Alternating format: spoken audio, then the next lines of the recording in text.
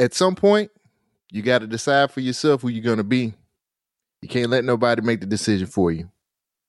This week, Moonlight.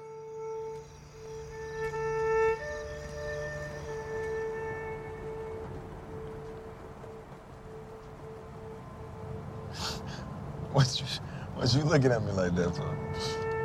What, man? Come on, you just drove down here? Yeah.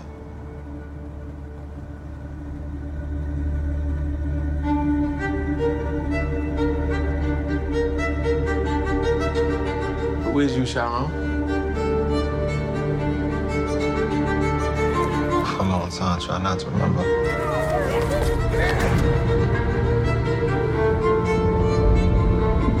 Try to forget all those times. At some point, you gotta decide for yourself who you gonna be. Can't let nobody make that decision for you. You gonna tell him why the other boys kick his ass all the time? What's wrong? I'm good. No, I done seen good, and you ain't it. Remember the last time I saw you?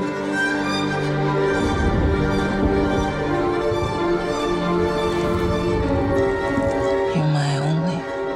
I'm your only. No. You gonna listen. To who, Ma? Huh?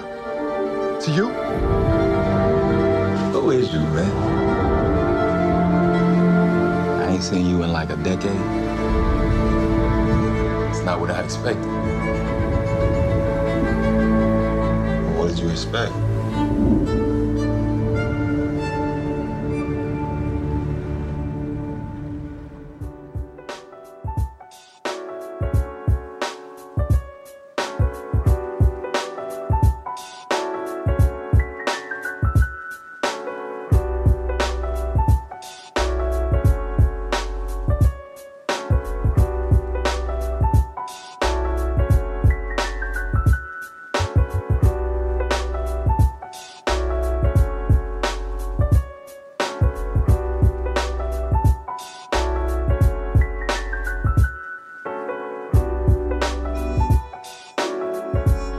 Welcome back to another episode of We Watch This. My name is Cole Jackson, and I am back with some guests this week. This week, of course, as always, we have the co-host, Rain Coleman. How you doing, Rain? Yeah. What's up, man? What's up? Just chilling. Just chilling. That's it. I got you. Yeah. And our guest this week is Red from Conversation Coroners. Red, how you doing? What it do? I'm good. That nigga said, what it do? What it do? I'm old. Shut up. I ain't got time for you today. I gonna say, you want me to say? What do the children say now? What are the kids saying? Girl. No cap. I don't know. I'm old too well. All of us old as shit. Girl, I'm done with all of y'all. This week, we are going to, well, first of all, it is the season of Black love. We are looking at Black love movies. We're looking at movies that focus on Black love. And this week, we're going to focus on Moonlight. Moonlight came out November 18th, 2016. I'm going to give you guys a synopsis that I seen online. It says a young African-American male grapples with his identity and sexuality while experiencing the everyday struggles of childhood, adolescence, and the begrudging of adulthood. Interesting. The everyday struggles of adolescence. Okay. That's a very specific type of struggle. Very much so. Struggles, but I'm just gonna say, I'm gonna actually start with Red. I don't really have no snappy thing. What are your thoughts on the movie? I have so many. This movie. So I don't know if I mentioned last season or not. My day job, whether or not from the bullshit that you may hear occasionally when I'm out here, my regular job is that of a mental health. I'm a licensed mental health therapist, and so sometimes it's hard for me to take that cap off. So like when I watched this movie, it was very much so with that cap on. And so there were parts of it that I had some issues with. Overall, I mean, Moonlight is not a movie that I like go watch when I like get off work. Okay, it's not that movie. But the fact that it is a movie that showed like an aspect or a perspective of Black queer life, that is not a lot. You ain't gonna find a whole lot of examples of that. So for that, I give it its accolades because that's dope. Mm-hmm. And as we talk about the movie, I'll get more into like some of the issues that I have just from a mental health standpoint and just the day. Like I've said before, Black is not a monolith, and we should not all have to be representative of Black every time we go out because Black is many things. However, we know that other people view things and kind of see it as like, okay, this is what it's like for everyone. Yeah. And I don't really like that. If this was what they feel like it's like for all Black queers, I don't like that. I don't like that. Right. So yeah. Ryan, what's your initial thoughts about this movie? Shit, nigga, I love this shit. Man, this brought back some childhood trauma. This was a lot of that. I seen this shit. It's not a perfect movie. I think it makes up for it in a lot of ways because I'm sure, Red, we're gonna have some of the same concerns. But I think as a package and as a overall beginning, middle, and end story, I think that it's pretty good, especially focusing on Black queer people. I agree. We are not a monolith. Every situation is different. However, some may be a bit similar. But this, I guess, I feel like because we're lacking these stories, that I'm just happy this exists. Yeah.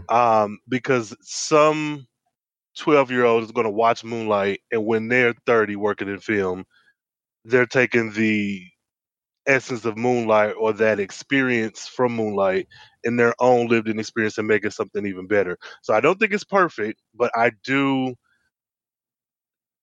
I like this movie. I like it a lot. I talked to Red earlier before the before we recorded, and she kind of she was like, "What do you think?" Because I had never really seen it before until we had to review the movie, and I told her on the phone, I said, "This is one of the best movies I've ever seen. It's beautifully shot. The story is very compelling. I wish I had watched it earlier. Man, why didn't you go? Because I wasn't adult enough to be able to wrestle with what it was talking about. I'm keeping it a buck tonight. Did you know? So did you know what it was about? Because let me tell you something. I did not know what the movie was about. I watched it. I did it. Listen, I watched it when it first came out and when everybody was talking about it. But like, people weren't being very specific. Apparently, not people that I was watching or reading reviews of. Yeah. I didn't know that it was supposed to be about Black queer life. No clue. No. So like, I was very shocked. I knew right off the gate. That came out, I was like, "Oh well, shit, okay." For me, I was more apprehensive because I didn't know where we were going with this. I didn't know what kind of ride that was going to take us on. And I wasn't, and I'm going to be honest, I just wasn't, I don't think I was mentally prepared at the time when it came out for me to be able to go through that type of movie. Like I said, I'm going to keep it a buck. But when I watched this and first of all, for me, when you say Moonlight, the first thing I think about is the Oscars. How they tried to play this movie, because they tried to play this movie. They try to give the best, for people who don't know, the best Oscar. This got best picture. Got an Oscar for best picture, and there was a controversy because the presenters actually was trying to give it to La La Land. And I don't know if you guys have ever seen the video or ever seen the clip. I remember watching that clip and I was like, "Yo, why they trying to play the Black movie and all this other stuff?" But after watching the movie and going back and watching that clip, I'm like, y'all and I know this is gonna sound crazy. Sorry. I felt like y'all literally sat up there and lied on purpose to keep this movie from winning the Oscar. We stay stuck in La La Land even when we lose. A word. I was very I was very upset after watching the movie and then watching that clip again because I was doing my research and all that. And there's a lot of other things that actually that I'm gonna talk about while we're talking about this movie. This probably might go a little long, but they literally got up there and lied because a certain generation from Hollywood. The dude literally flipped the paper over and it literally said Moonlight, Best Picture. And I don't know how you get La La Land from. Don't even got the same combination of letters. Right. They had some bullshit ass excuse. I don't remember what the reasoning was for how the mix up happened. Something about maybe there's never the teleprompter said something else. The Oscars never have a mix up. That is probably one of the most well planned and tightest shows in anything on TV. Yeah. And when a lot of people say Moonlight, that is something that's one of the first things that pop up. Not the story, not what it's about, not winning the Oscar, not any of that stuff, not the acting. It's the controversy of them when they at that Oscar show. And it pissed me off really, really bad, especially after watching the movie. That movie's good, man. I don't give a fuck about it's just the story. So to me, the story is very good. We'll get into that, but I thought this movie was just a very well told story, man. This was the first LGBT film and the first film featuring an all black cast to win the Academy Award for Best Picture. I don't know if y'all knew that or not. Wow, I'm not surprised. It's not surprising. Yeah, Oscar so white is a hashtag for a reason. For a reason, yeah. So and that's old. That's like what, at least 7 years old, at least. Oscar so white. So yeah. So I didn't want to be like, hey, like I didn't want to. I wanted to just get y'all's initial thoughts because, I knew we were gonna have probably 3 different types of, I guess, point of views on this movie, if that makes sense. Coming from a therapist point of view, coming from a black queer point of view, and coming from just a regular old dumb nigga point of view. Okay, cishet man who's learning. Let's not. But I felt so bad because I was like, yo, like I should have watched. This is the story's great. If you don't know, when they talk about the childhood, adolescence, and adulthood, that it's 3 segments in this movie. It's Little, it's Sharon, and it's Black. And we're following this young man from childhood all the way to adulthood. Rain, was there a particular part in the movie that you felt the most? Like All between the 3? I'm not even gonna hold you up. It was all of it. I'd have to really sit down and because I have lived an experience from each station, even back as far as childhood, adolescence, and so it's like playing with everybody. Now I was a little bit more like into sports and more athletic than Little was, but that same feeling of like you're in a gang of niggas and you're different. And so you're being treated different. There's others who don't give a fuck. There's some that just don't understand. And yet there's still like every moment of your life. Like we opened up with this nigga being hate crime. Like niggas chasing him through, I don't care if it was the suburbs or a bad neighborhood, but he's literally being hunted down by other kids his same age. So honestly, a lot of it, like I got stories for days. 7th grade, this nigga made me feel like shit at a brand new school. I ran out the classroom only to stop, come back in, and beat his ass with a chair. I was in the 7th grade. I picked up them big metal, the metal chairs with the hard blue, I don't know, was that marble or something? I beat the fuck out of that boy. But like I could see so much of my own experience, maybe not in beat for beat, but like right on the fringes of a lot of these experiences. Man, I beat that nigga's ass in the 7th grade with no fucking remorse. Like the fact that you had me feeling out of sorts. Oh no, nigga. Like, no, you got so yeah, I honestly have to say every single station I have some type of story. So what about you, Red? Again, like it was really hard for me because this is what I do for work to not see this through the eyes of a therapist. Probably I don't, but it's between Little and Sharon. Me and Black got some so I got some issues with Black, so not Black. But Yo. Probably between Little and Sharon, just because it already was hard enough for him dealing with the fact that he was being treated different. And we never even really get an understanding. Like, he just seemed like a little regular, but like the reason for them even like running after him or how he was different, or it just started off with them trying to whip his ass. And like, you never really see anything. Like, why are y'all fucking with him? Mm-hmm.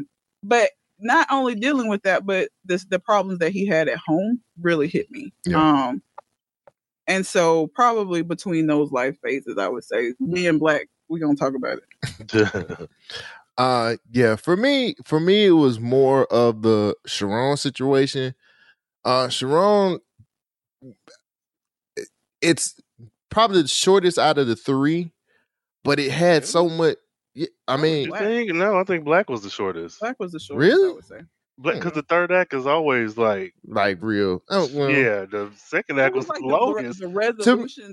Yeah, to me, it seemed like Sharon's kind of, the movie don't drag. Let me just say this real quick. At all. The movie don't drag at all. But I felt like Sharon, it's like we went through Sharon's story or Sharon's story really fast, but you know, but at that point in time, I thought that part of it was really good, just for the simple fact of him. Like, we get to a point where his mom is like full crackhead now. He's at a point where he's trying to figure things out. He finally, him and Kevin, thank you. Him and Kevin have their moment. He's trying to figure a lot of things out, man. But I don't know, man. It was just something about what he was going through, and then like Juan's not even around, which is, I'm gonna talk about that too. Juan's not around, and this is the time when he needs a little bit more guidance, but we don't even know what happened to Juan. Like, he ain't there. Oh, we know. We can infer. That nigga didn't move away on purpose, you know.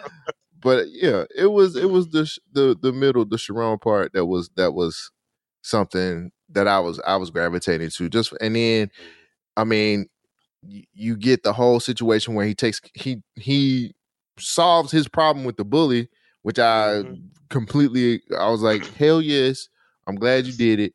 That's what that motherfucker needed. Let me go to this. Bigger villain. Paula or Terrell, the bully? Paula is his mom. Terrell is the bully. Rain. Who's the bigger villain in this movie? Paula. Okay. Can I get a bit more? I'm sorry. No, yeah. I was like, can I get some more from you? That's it. Fuck her. No, I think she's the bigger villain, because no matter what, you're always going to run into conflict. If it's as grand as Terrell's, or if it's just, not just, but if it's micromanaging, or microaggressions throughout your life. And home is the one place where it's not always going to be right, but it is the place where you need to, at the very least, feel more safe. And though some of that probably was out of her control, this nigga didn't ask to be here. So for me, she is the bigger threat, because I can fight this nigga Terrell, or he could whoop my ass. But when I go home, I shouldn't have to fight Terrell and then also fight you. Like, when I come in the house, that should be my safe space where I could block out the world. And the she's really, to me, even more villainous because he found Juan and Teresa, because now this is my normal everyday life, but now I've stumbled upon sort of like a fairy tale where I have a 2-parent household that embraces me and treats me like a person, even when the idea of being gay or queer comes out. They're still like welcoming. But then, by the conversations that Paula had with Juan, and I'm sure we'll get to that, to me it infers that she maybe doesn't say specific slurs to him, but you know. Didn't she say a slur to him at one point? No, I think she always said, because she said, do you why he walks like that, and why like the shit she was. And I think this movie was very good with handling certain aspects that could have been very gratuitous, be it the sexual component or the slurs and stuff. But I think because Paula we see so much of her life outside of Little, and it's still so chaotic, but yet you can tie yourself to a man. You can tie yourself to these drugs. That's an addiction, so that's kind of a gray area. But you can tie yourself to all these other things. But the person who needs you the most, even if you're poor, poor is fine. You can make a way out of no way. But your poverty can't be an excuse for treating your son like shit. Because now I think like, okay, what if Little was actually a girl? Like, would you be treating her this way, and then would you, you know, let me just be as explicit. Would you then make her do some of the shit that you're doing to get money in your pocket for your addiction? So I'm just thinking, even if we switch out Little for a little girl, a little non-binary person, or whatever, I still come back to the same. I don't know, and I have that lived-in experience. Now, my mama wasn't shitty like that, Right. but I've had family that's like made it very uncomfortable to be around them. So yeah, no, she's the biggest villain thus far. Red, same question for you. Bigger villain. Therapeutically, I have to disagree. Oh, let's hear this. So, get back up on that mic like you was. You actually sounded. Sorry. There you go. You sounded. There you go. You sounded better. So, because I've seen families like this, it is hard for me to use the word villain when describing Paula, because a lot of this is it's family systems, is family curses, or it's a continuation. And so if Paul is the villain, then whoever created Paul is also a villain. We gotta like, how far back are we gonna go? Because again, I've seen families like this, and once she was able to get through some of this addiction by the end of the movie, she was a very different person than she was at the beginning. It's just hard for me knowing how all of that family system shit can go and how addiction can be. People do some really fucked up shit when they are addicted to drugs, and it's not an excuse, but it makes it understandable. Because if she wasn't on drugs, let's take out the other stuff, like the drugs. If you took away the drugs, would she be the exact same character? If she would be the exact same character without the drugs, then I can see calling her the villain.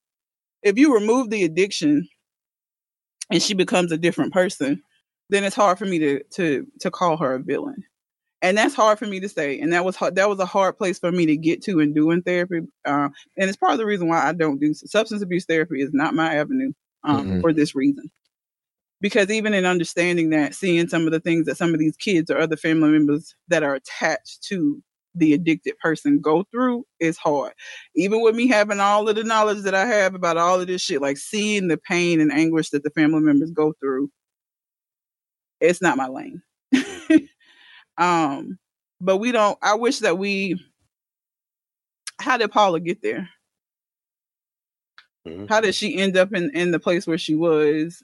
And I mean, even with the bully, I mean, I don't know. It's just very hard for me to sometimes to look at. He should have got his ass. He should have beat the nigga ass when he was Sharon. 100% should have. But all of these things are created by other things. Like, you know that you have families that have toxic masculinity, where these boys are being raised in a way where they probably would have no problem with their queer counterparts had they not been being taught all of this bullshit at home about how this is how a man is supposed to be, and how you don't need to be hanging out with this. Or, a lot of that is inbred in kids by the adults that are supposed to be watching them. And so Paula wasn't shit. Do not get me wrong. Do not misunderstand. Right. Paula wasn't shit. Okay. But with as fucked up as she was, that lets me know that she had some fucked up shit in her. And I mean, a lot of times these kids ain't playing. Like, I know, kids don't ask to be here, but a lot of times parents don't try to have them. It's just some shit that happens. And now I got to figure out what the fuck to do, because I didn't straighten up none of the shit I had going on before I had you. Because all that stuff is still there. Now I'm just responsible for a little human. And all of that don't go away because you give birth. And she probably was fucked up before she had him. I'm sure. And he probably wasn't planned. And he might have been the result of her trying to get some drugs, to be honest. we don't really get enough of like the background. We kind of come in on where she is. Mm-hmm. We don't know how she got there. So I don't know that I call either one of them a villain. I feel like, I don't know. Interesting. I'm just gonna be honest. I couldn't stand his mom throughout the whole, even in the scene where she apologized and said I love you. Like, I couldn't get with it. Like, it wasn't jiving with me, man. Like, I thought that she was. I said, you are fucked up, and I know drugs had a lot to do with it. I love you, Sharon. I do. I love you, baby.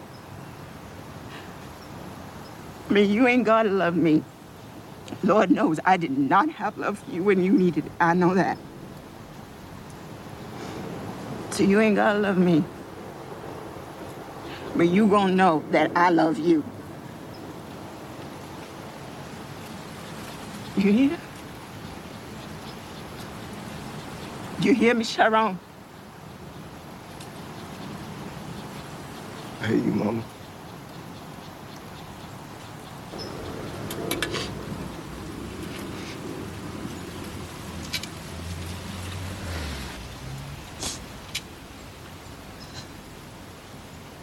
I'm sorry, babe. I'm so sorry.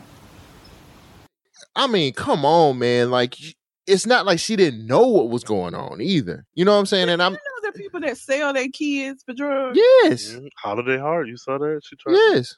I remember that. Yes. Like, when they on them drugs, like the rational conversation that we're having about how fucked up this is, they nowhere in that headspace. Mm-hmm. I feel you. I feel you. I just felt like where his safe space should have been, and like I said, I know that she wasn't. I know she was on drugs, and I get that. Home is supposed to be your safe place, man. That's supposed to be the space where you're supposed to get love. And the thing is too, it's Sharon, like, didn't like his mom either, and he didn't like her, but he loved her.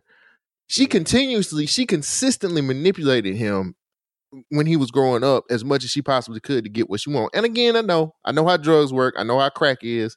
Believe me, I've seen enough crackheads in life to know how. Oh, I thought you were going somewhere else with this. Believe me, like, what? But please. But I think a lot of the manipulation tactics that she used on him throughout his childhood was really messed up. And I just couldn't. I know, at the end we get the whole speech about how she loved him and she couldn't be the mom that she needed to be and all this other stuff, but you manipulated that kid a whole lot for your means. Smoked the TV already. That you know what hurt my I'm saying? feelings. I'm sorry. That killed I was me. like- That killed me. Like, come on, man, you gonna smoke the TV? I mean, I guess.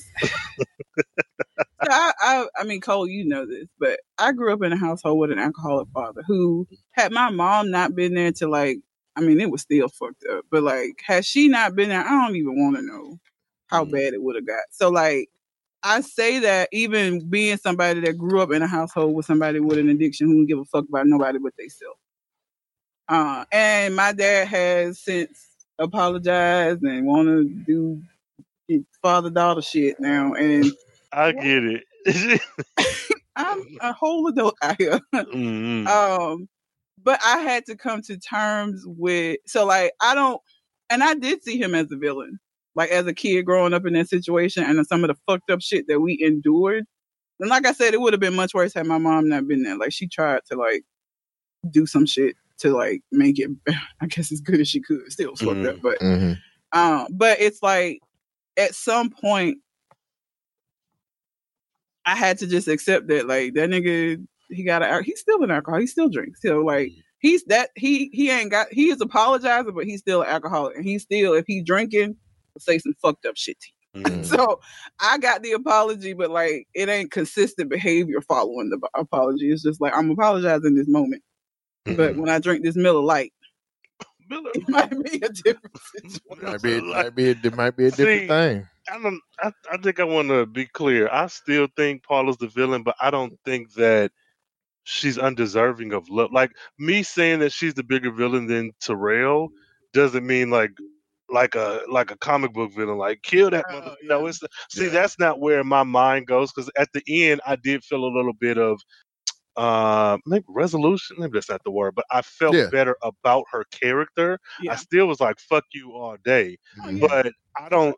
Yeah, so I want to make sure I get that out because y'all talking. I'm like, God damn, I don't want her to like go to jail, be banished to hell. But I do. I think that it is possible to be that villain, but to also you being a villain doesn't change that you're still my mom. Yeah. So so I'm still she villain all day. But even with Terrell, like, because there could have been a moment where 30 years later they reconnect. It's like, man, hey, shit was wild back then. Because I mean, we kind of got that anyways. But so yeah, she's still number one villain to me. She's Mhm. right under Magneto, but it's Magneto then Paula's. But yeah, And like I said, I think again, it's just because I've been on the side of him living with somebody that don't give a fuck about you that's supposed to. My home was definitely not a safe space. It was Mhm. it was not a safe space. I got out of there as soon as the fuck as I could. Yeah. College was my way out. That's how I got out. There you go. I got Education. scholarships and everything. Like you ain't gonna There tell we me go. I ain't going to school. There Right. we go. God Right. damn it. Getting out of here. Let's have a conversation about Kevin. Ugh. How did y'all feel about how Kevin was portrayed the whole movie? Red. Oh, Jesus.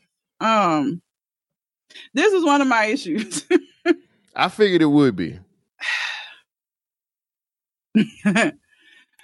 Kevin, it's like both of them were struggling with their identity and who they were.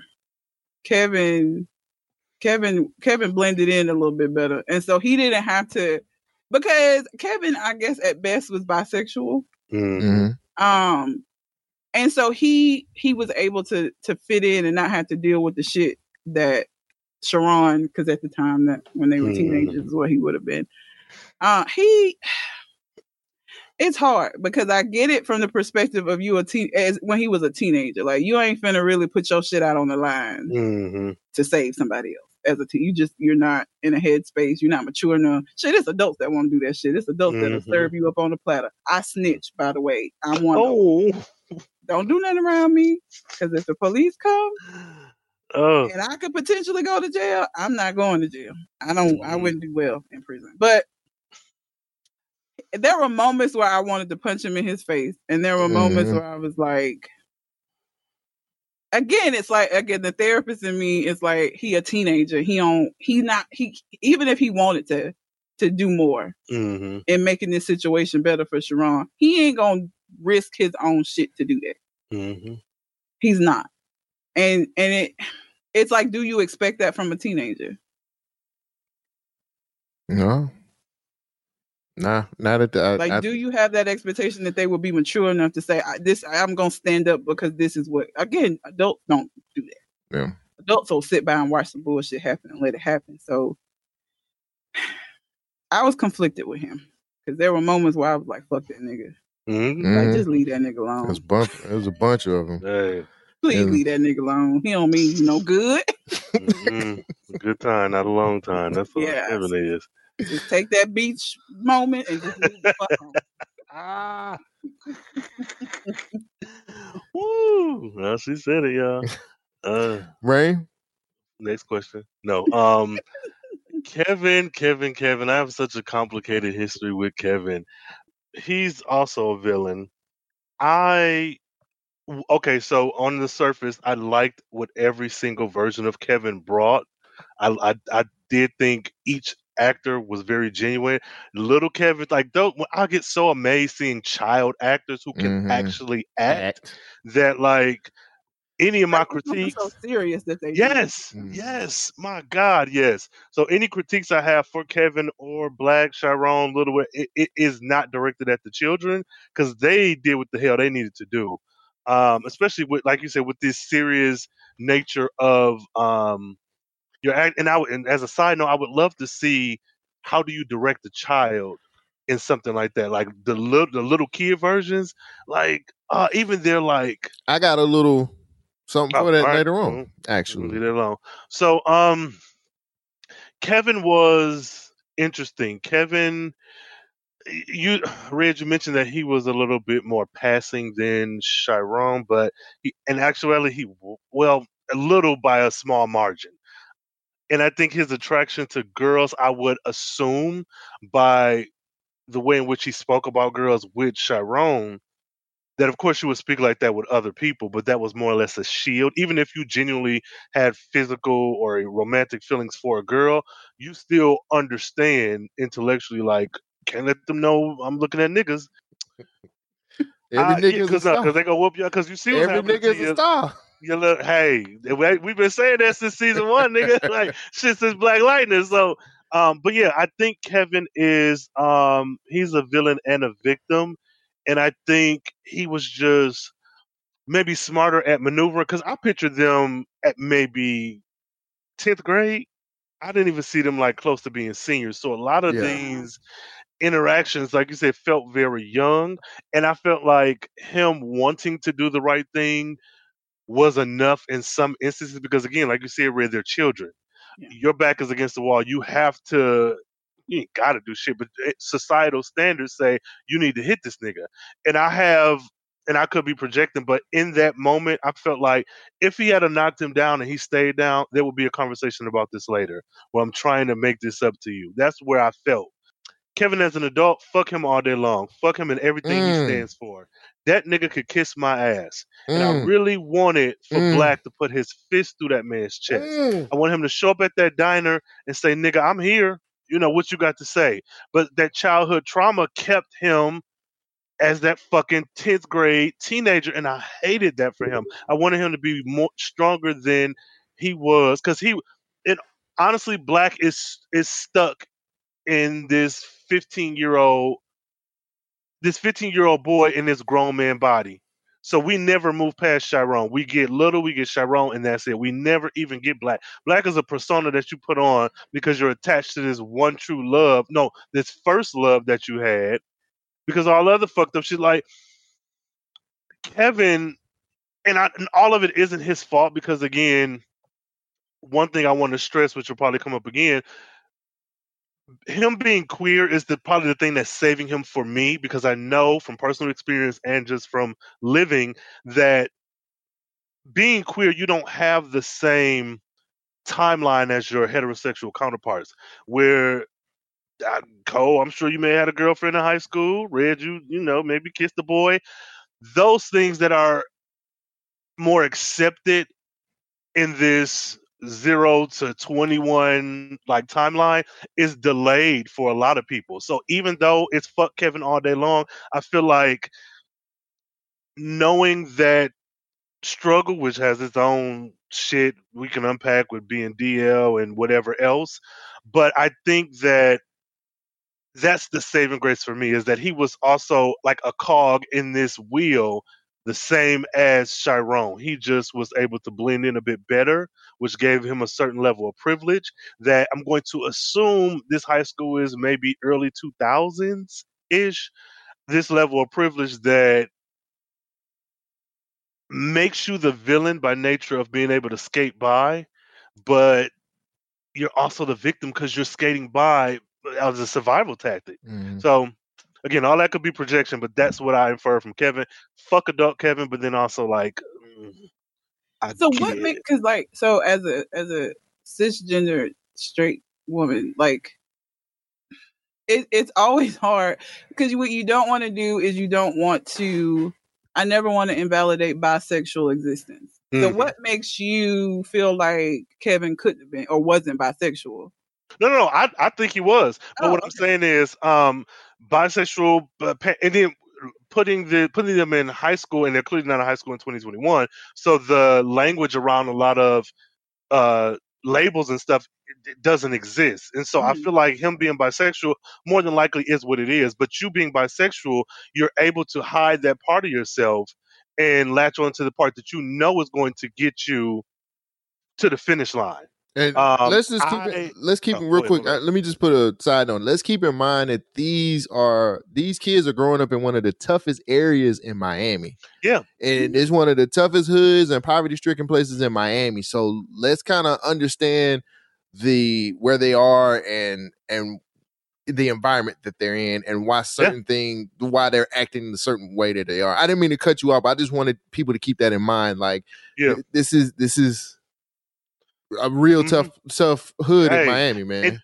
And I'm glad you brought that up because I think another issue I have is with the movie, but not the movie. It's the movie, but being from the Midwest, when I see shows and movies set in California and when I see them set in Florida, because a lot of these places look pretty, even the hood parts, I feel like that doesn't sink in enough. Because I watch Boys in the Hood and I think that's a beautiful movie, but like they are literally in the hood dealing with shit that I saw being in the Midwest, but because we get 4 seasons, it can look like The Wire on any day, but then the same shit that's happening in my Midwestern town that looks like The Wire is also happening to these niggas that could go on the beach, you know? So I think that's something that, so I'm glad you brought that up because I think that beautifulness of it, especially watching a show or a movie, can kind of have you forget or not register that, no, this is a bad part of town. This is not the suburbs. So did you finish your thought on Kevin too? I don't know, but fuck him. But fuck him with compassion, I guess. Like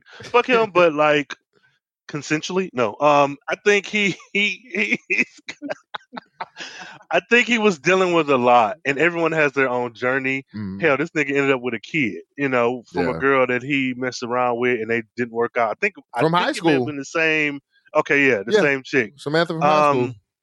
Yeah, so it's still fuck him, but like with that caveat that I understand, or I have a level of empathy because I understand that this, even being bisexual, you can explore one particular side, quote unquote, of yourself and sexuality in ways that you could never with the other. That's maybe different now for kids in high school and middle school and whatnot, but for back then when we grew up, no, you weren't doing that. Or if you were the exception to the rule, or you were just with some white nigga. Because interracial gay shit seems to be, that's always been okay, even when it wasn't. So, you know. People just like swirling in general. And they can keep that shit to themselves. This nigga said I'm all for love is love, but That's nigga, what please. it's called. I know. I know what it's called. It was funny that you said it. I gotta agree.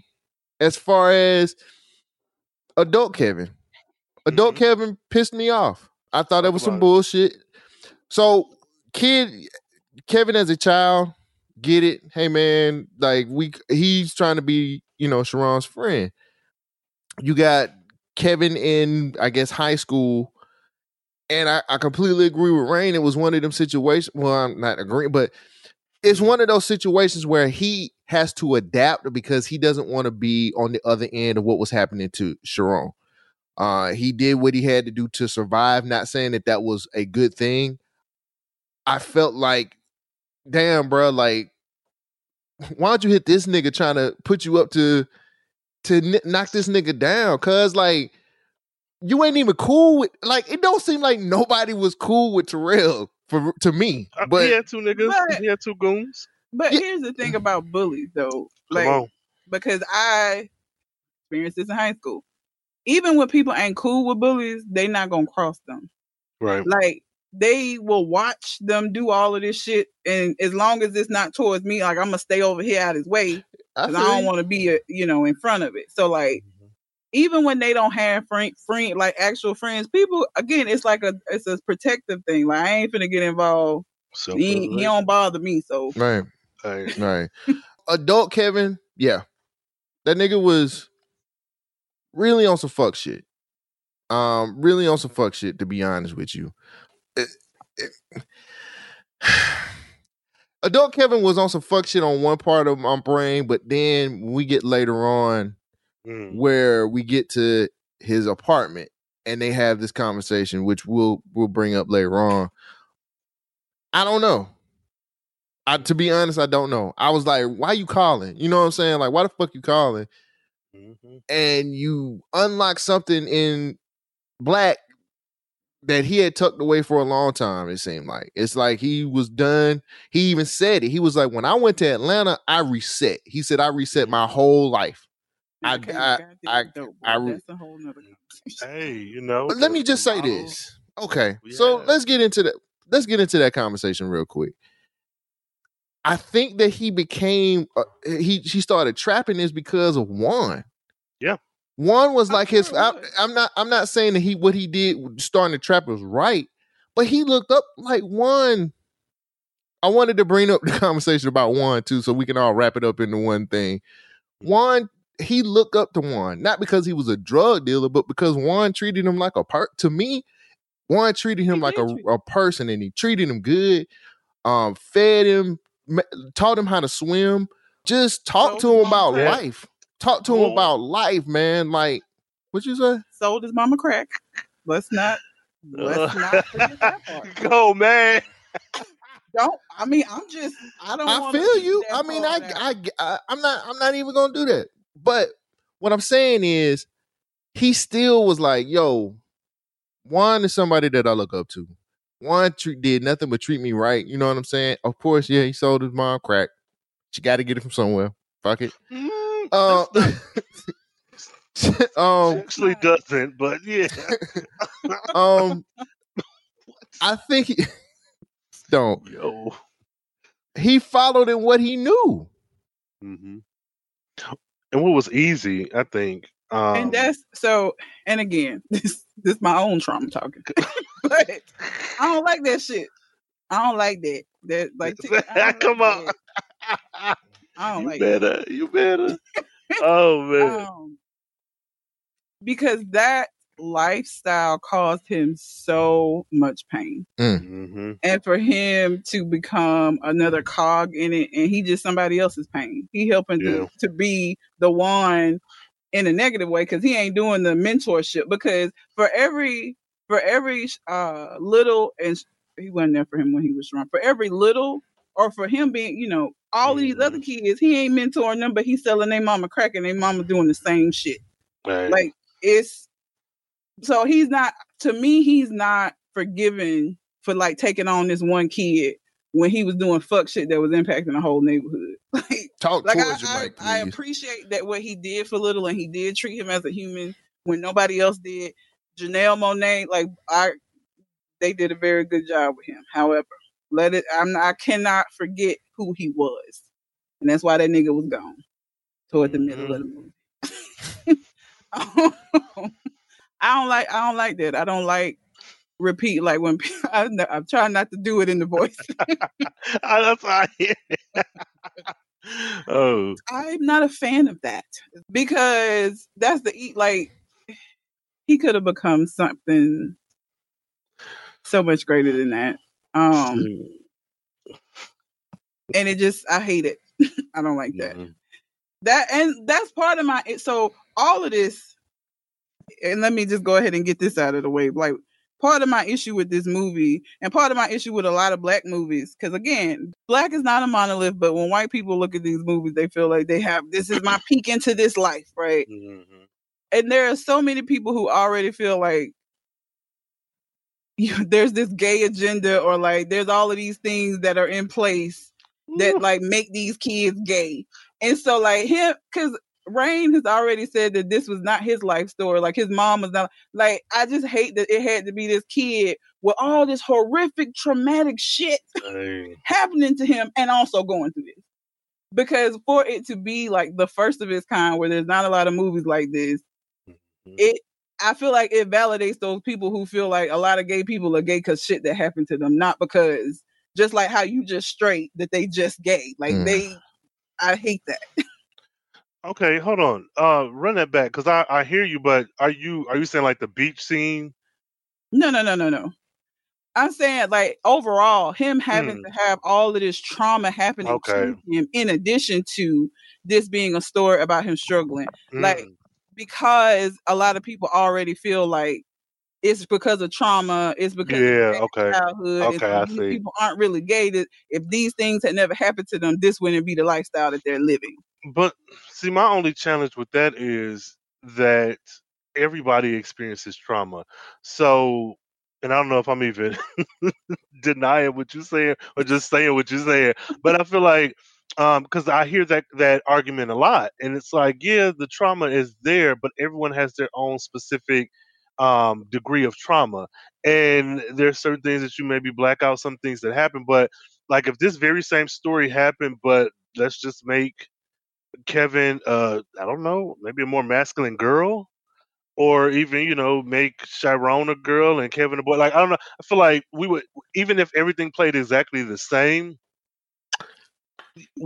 I hate when people use trauma as an excuse because even heterosexual people have shit that in their life that maybe strengthens their heterosexualness or not. Maybe has no impact on it. You But saying the like, same thing I'm saying. okay, there we go. That's Twin. what I'm saying. But Let's- like, so because this is a movie that's the first of its kind, I feel like that validates this, like him having all of this Mm, trauma for people that okay. believe trauma is what Mm, creates this and not just that people are born this way. okay. Like Yeah. this story could have happened with less of all of this other, I like see what you're saying. all of these other things. Hmm. So like I feel like for some people, again, black is not a monolith, but again, we know it's gonna be people who watch this and feel like, so this is what like this is what it So is. This is how this happens.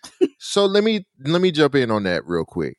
The reason Barry Jenkins, who directed the movie, is from the very same neighborhood. What Is he this his did life? was, I'm sorry. Ain't this his life story? I don't know if it's his life story per se. I didn't see that, but Mm, from some interviews that he talked about, he wanted to portray what life was like where he grew up at. mm, He grew up in these parts of Miami, and he wanted to focus on those types of things. So I think he was really trying to tell the story. mm. I'm not trying to give it no pass about what is in there, but he basically was like, "Yo, just trying to tell the story from where I'm from and how it is. I'm from these parts in Miami. This is what I know. Like this is his Well, it's first." not problematic. Like I don't have an issue with him telling the story the way he told it. I'm just saying that because this was a story the first of its kind, because all of that is in there, for people who believe that gay is created by bad things happening to kids, this movie validates that for them because you have this queer child that is nothing but trauma. This whole nothing good happened to this nigga. Like it's just Yeah, all bad. yeah. And so I just feel like it's two different stories here. We're seeing the Mm. story of him dealing with his sexuality, but we're also seeing the story of this neighborhood and dealing with like growing up tough in this neighborhood. And his And I feel mom like being on those two crack. stories are gonna get combined together in the minds of some people. Mm. And like I said, because this is the movie that's the first of its kind. You know how I feel about black struggle movies. I feel like white people look at them movies and feel like that's how all our lives are. That's not Mhm. true. But there are people that watch those movies and be like, people watch Precious and think that this is really how people out here live. Oh Lord. Yeah, but we not. Let me be honest. We not living like Cedric the Entertainer and the Honeymooners. We ain't living like that either. Well, I'm not saying that it didn't have to have any trauma, but again, this is a movie. You name me something good that happened to that child. There was nothing. No. Nada, nada. I hear you. You I got some hear free you, meals. nigga. Got a little beach romp, that carried him over to adulthood. So I don't know. Your argument invalid by that now, because that nigga was holding on to that night. No, but yeah, I get you. I get you.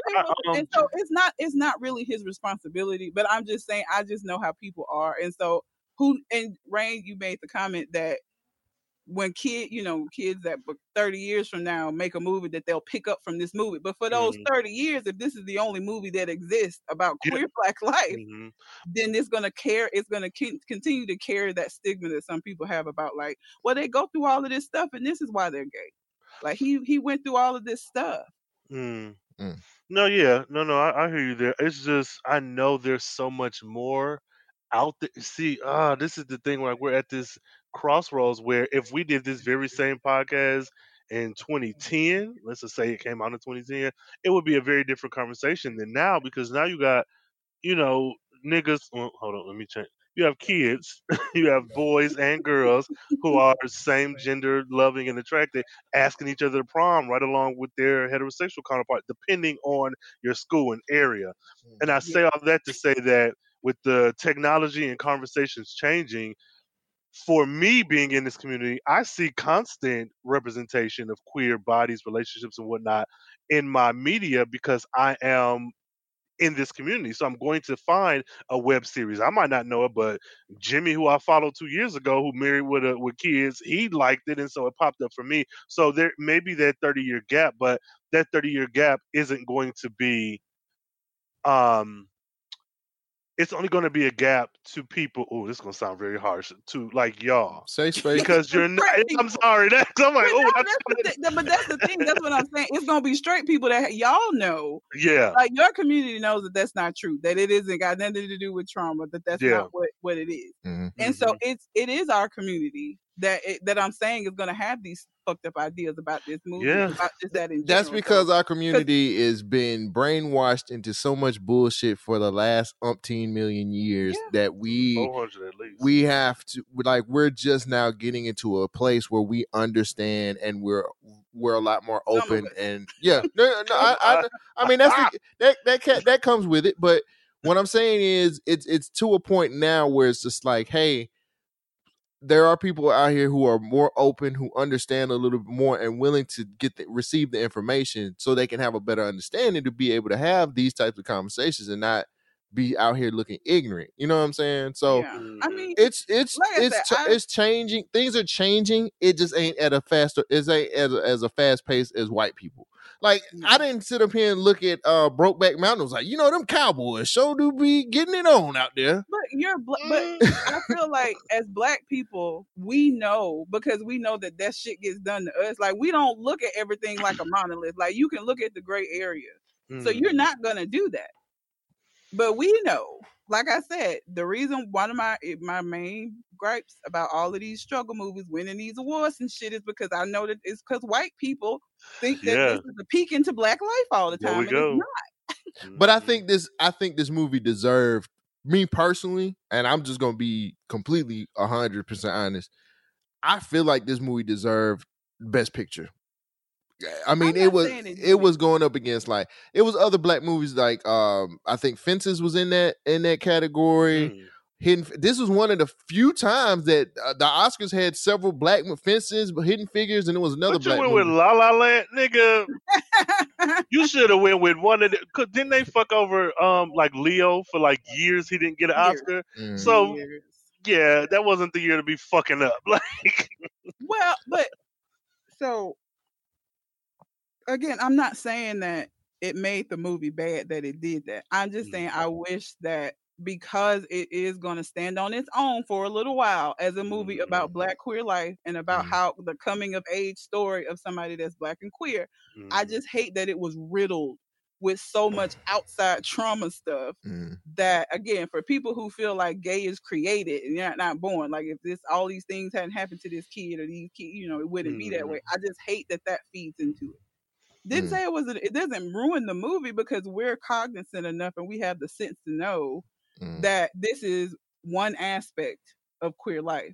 But there are people who think everything that's not them is a monolith. And so when you see one thing, it speaks for everybody. And this does not tell the story for all black queers. I don't even think it tells the story for most black queers. I don't know that this is the story for most of them. I don't know because I'm not one, but I don't know that all of the stuff that he went through extra to this is part of their life. And I know how people can be from being black and how people feel like these movies are peaks into, and it's like, I ain't even grow up in the hood. I'm from the country. So this story I don't even tell my life. Like Precious would never have been me. Girl, okay. You meandering. Before we move on to movie nerd time, didn't you want to have a conversation, Red? Did you not want to have a conversation about Black? I said what I had to say about his where he was at. Yo, Black and bless his heart. I understand it. I really do. I get it. Okay.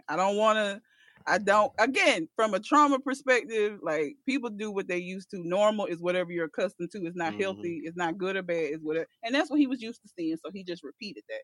I just wish that he hadn't. And then he did. Like, he could have took the good parts. Because didn't he find out that Juan was dealing drugs to his mama? Did he ever find that out? Mm-hmm. Okay. Not necessarily. I think he put two and two together. I don't want to say that he found out, but so he was pretty sure that this nigga was the one supplying crack to him. Right. So right. I don't know. I just wish he had taken a different path. And because when they panned to him and he had that goddamn gold chain in them teeth, I was like, this nigga. This nigga really just want to fuck up it. Continue to fuck his life up. Because drug dealing leads to jail and death. And you really just going to continue the trauma on your own time. All right. So that's all I had to say. But I just hated the path that he chose. Because it is a choice.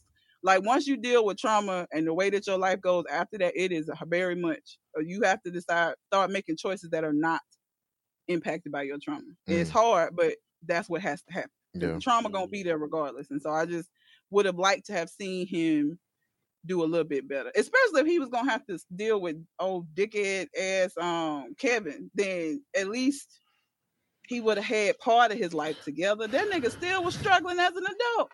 He went to jail. Anyway, we'll get to that. We'll get to it. Look, everybody, it is movie nerd time. Let's get into that type of stuff, which it's not gonna be any better. So what? I know. So doing my research, it was a back and forth about the budget. The studio kept saying that the budget for this movie was $4 million. $4 million.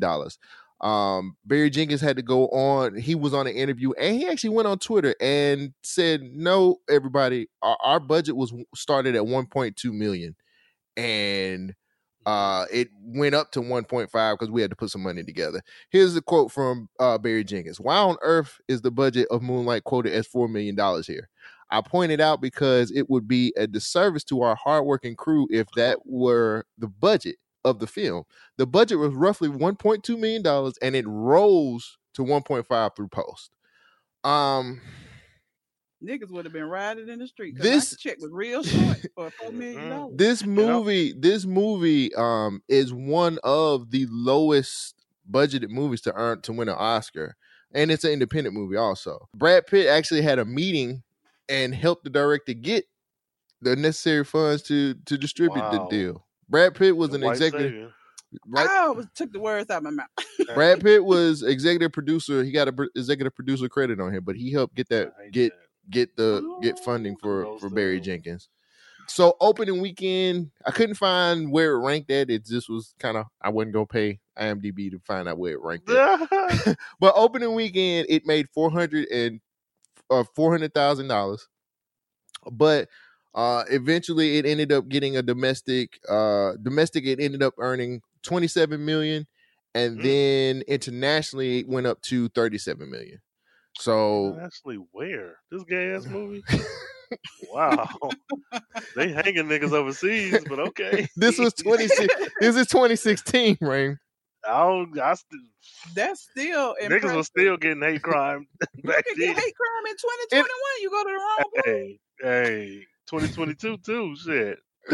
This movie also won 3 Oscars. It won for Best Picture. That was Mahershala Ali. And thank you for saying his name because I be butchering the shit out of him. Yeah, Mahershala Ali. Mahershala. Yeah. Like, you don't want to know what I was saying. And it also won for Best Adapted Screenplay. Barry Jenkins, who is a black man, who is a black director. This movie is set where he was from in Miami. With his Oscar nomination, Barry Jenkins actually became only the 4th black filmmaker to be nominated for a Best Director category. Makes sense. 4th. Think about that. And the Oscars have been here forever. 400 years since slavery. That was after the slave ships. It was Oscar. So he's mostly done a lot of independent movies. He Moonlight was his second full-length film. His first full-length film was Medicine for Melancholy back in 2008. His second film was Moonlight, and his third film was If Beale Street Could Talk. Everything else have been short movies and a few documentaries here and there on TV. So he hasn't made a lot of movies. He hadn't been in the game for a while. Who wrote it? He did the screenplay, and it was Terrell Alvin McCartney who did the story. That was his life, right? Did it say that? I know this was based off. I think it was Terrell. I think it was Terrell Alvin McCarthy's life, if I'm not mistaken. Do he look like? Never mind. Queer? Because I would just like to know. Yeah, because I think he looked like Brunch Gay. Not Do he look like? Do he look like Brunch Gay? I don't think. Let me look it up because you ain't gonna. I don't know. You talking about from Black Lightning? Yes, Brunch Gay. Yeah, he got. He gave the Brunch Gay vibes. It's based off that nigga life. Then he gave you the Brunch Gay vibes. They actually did it off. It was a story that they did too. I had it up here. I didn't save it correctly. Damn it. Race, masculinity, and poverty. I would be kind of disappointed if it was written by somebody straight. Because I don't feel like we need to be telling them stories. Mm-hmm. Yeah, that nigga, that's Brunch Gay. Just like I don't want nobody white trying to tell a It story. was based on an unproduced play called "In Moonlight, Black Boys Look Blue." And I think I remember reading Terrell. Yeah, so it was Terrell Alvin McCraney who was a part of writing that also. That's a slave master name if I ever heard one. One thing that people don't know is the swimming part on the film. Mahershala Ali was actually teaching the boy. Oh, really? He was actually teaching him how to swim in that part of the movie. That made me cry. That was such a amazing scene, man. That was such an amazing scene. Also, one thing that was a part of the movie that related to Barry Jenkins. Barry Jenkins' movie was also Barry Jenkins' mother was also an addict, a drug addict. Oh. That was one of the things that was something he had suffered through when he was a kid. Mahershala Ali is also the first person of Muslim faith to win an Academy Award for acting as well. A lot of people don't know that. That name, I'm not surprised that he's Muslim.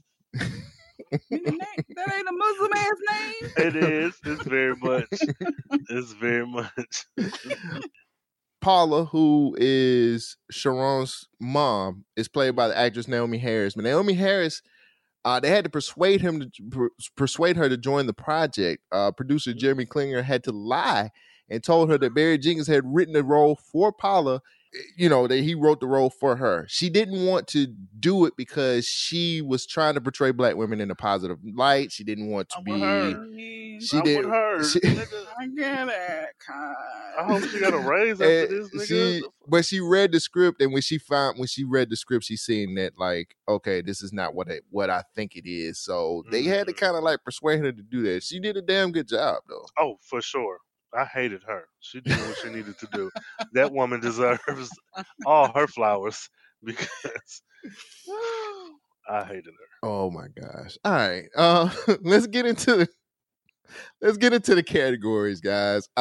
First category: where did you rewind? That is, what's your most favorite scene from this movie? Red, I'll start with you. I did not rewind. You didn't have any. You had no favorite scenes from this movie. Yo. I didn't say I didn't have no favorite scene. I just said I didn't rewind nothing. But that's what the name of the category is. Why don't you people? You jumped in before I finished my statement. I was finna say I did not rewind any place, but I did have favorite scenes. Yo. You gotta let me finish. The swimming scene, probably just the swimming scene. The rest of the movie was kind of rough, kind of hard. Yeah. Because it was the most pure, like, good, happy part of his life. Like, that was probably one of the few times where shit went right for him. Give me your head. Hey, let your head rest in my hand. Relax. I got you, I promise. I'm not gonna let you go. Hey, man, I got you. There you go. 10 seconds. That right there, you're in the middle of the world. That's good. You like that? Look at chicken. More athletic. There you go. Yeah. I think you're ready. But we got a swimmer. You wanna try? You ready to swim? Go.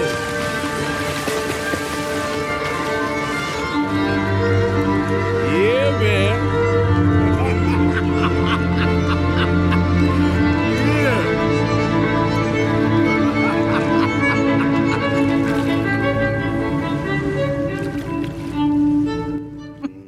Because the rest of this is like just trauma, either because of the fact that he's queer or because his mama on crack. It was just real hard. So Yo.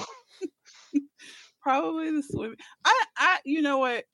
The scenes where him and Juan and Janelle Monáe's character were like together, again, like that was just the time. Any of those scenes, I would say, because he just those were the only good times for him, even when he became an adult.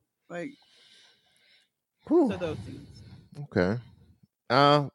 Let me go next. Go. I have a few of them. So, when Juan finds Paula in the car smoking crack, that scene hit me really hard because like it was fucked up, man. The whole thing was like it was just really fucked up. I was so sad. I was like, damn, that's some bullshit. That scene just hit me really hard. The conversation Juan and Little had about being gay and selling drugs, and the hurt on Juan's face when he was like, when Sharon was like, "Do you sell drugs?" and he was like, "Yeah." You know, Sharon gets up and walks away, and Mahershala Ali, Juan was just, I know why this nigga won the Oscar. What's a faggot?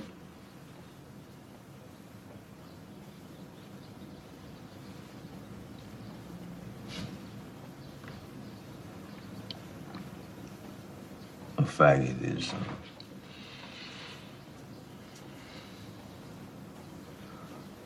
a word used to make gay people feel bad.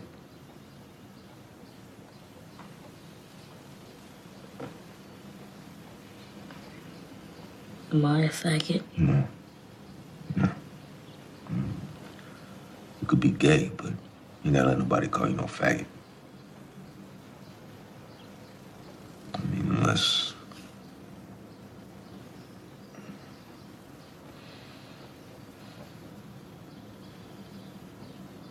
How do I know? You just do. I think. You'll know when you know. Hey. You gotta know right now. All right? Not yet.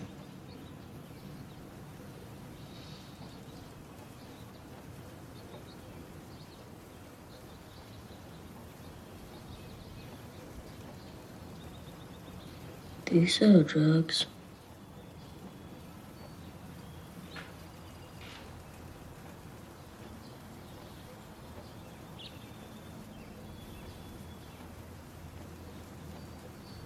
Yeah.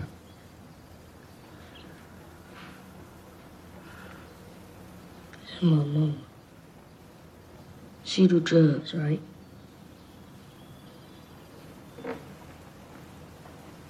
Yeah.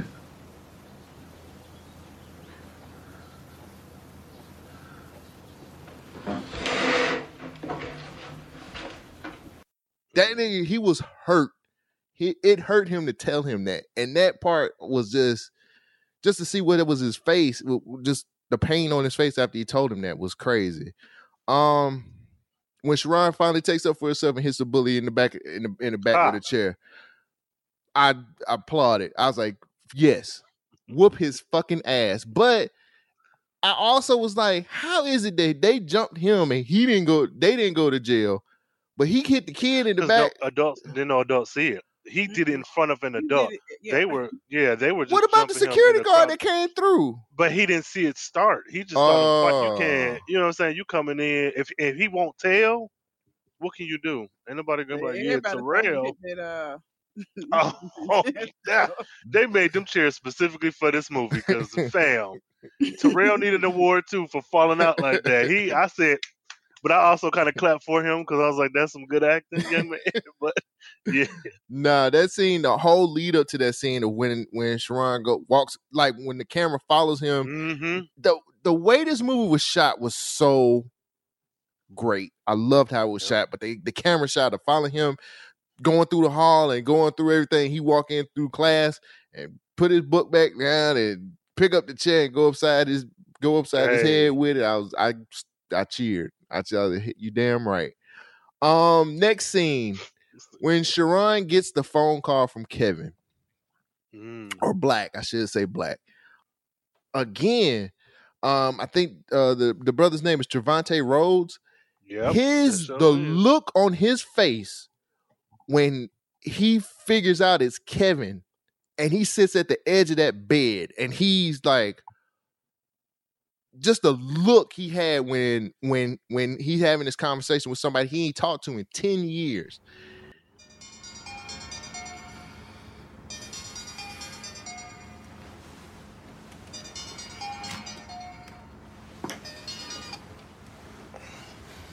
Ma, it's late. I'll be there tomorrow, I promise.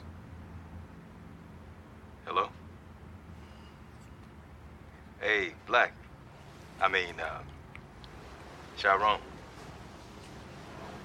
What's up, man? This Kevin. You there? Yeah. Long time no see, right? Man, I had asked Teresa for your number and hold up, man. You do remember me, right? Yeah, I do. Been a while. Yeah, it has, man. So, where you at now, man? Georgia. Atlanta. Been up here ever since. Yeah, man, that's what I heard. Yeah.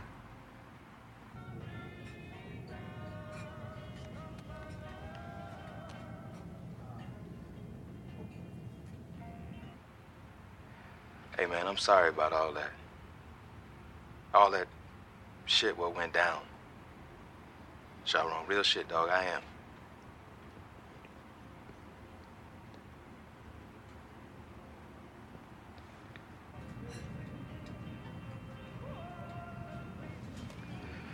So, what you doing up there, man? Not much, just trouble. Sharon in trouble always found a way. Yeah, something like that.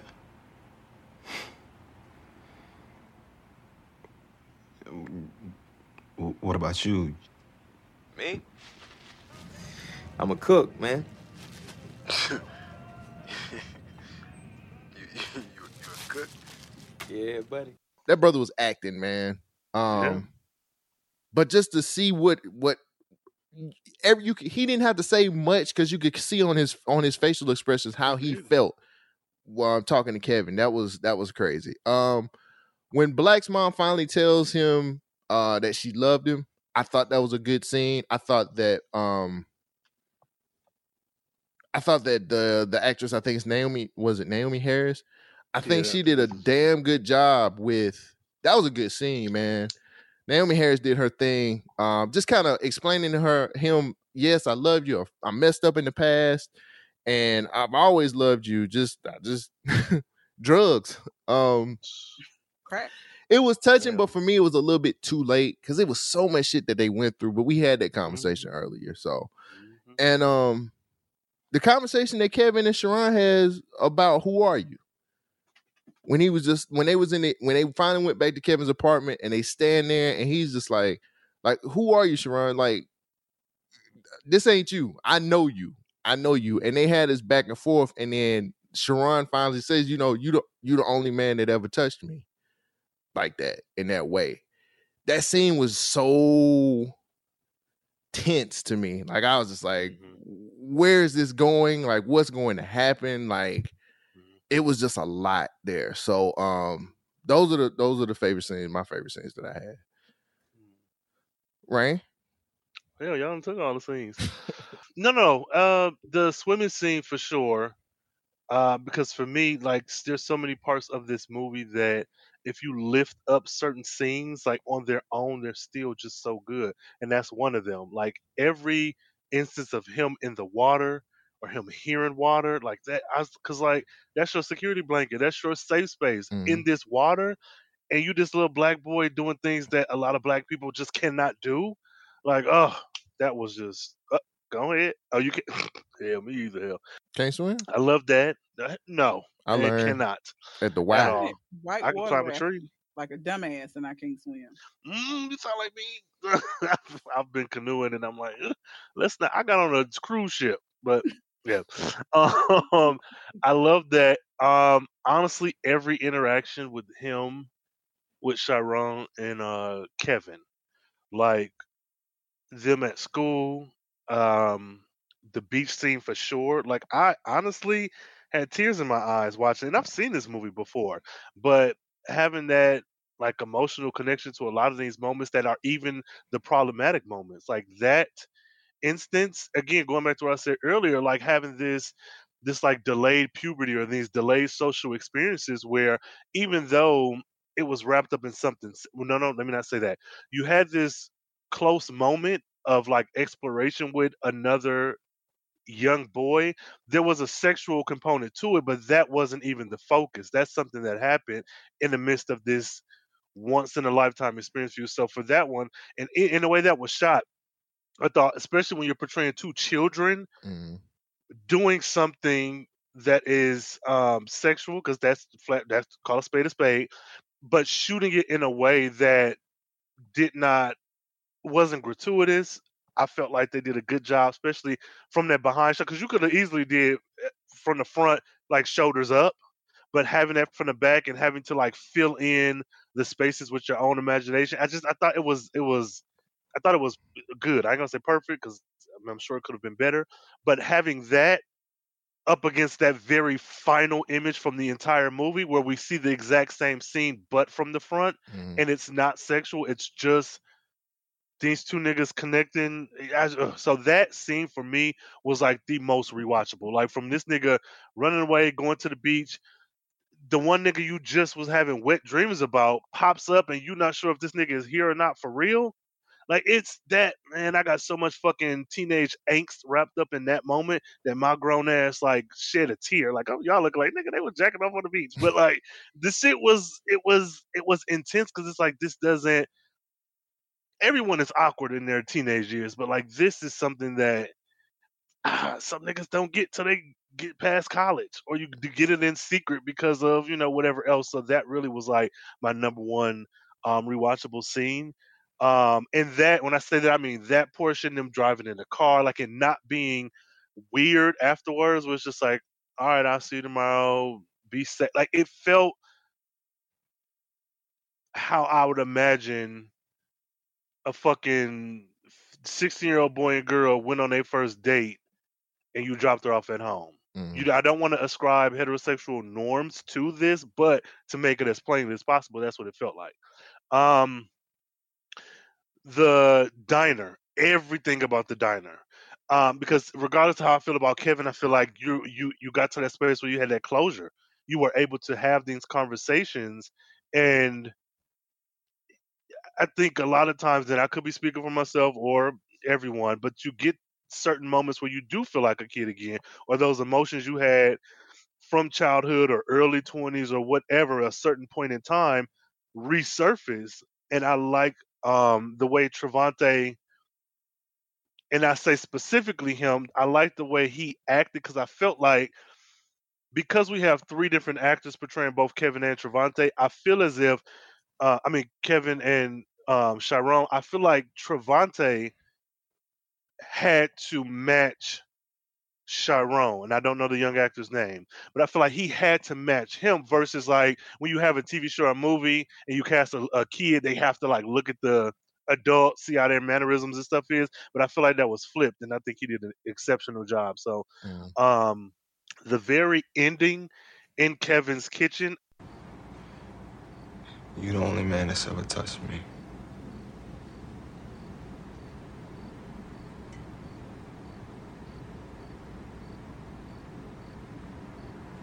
You're the only one.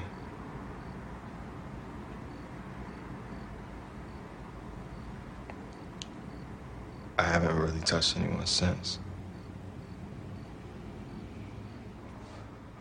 Because I kept figuring out, like, do I want you to put your fist through his chest, or do I want y'all to hug? Like, what? I have not come down on how I feel. Maybe There's a both. lot of Maybe whoop tension. his ass. There's a lot Yeah. of tension in that scene.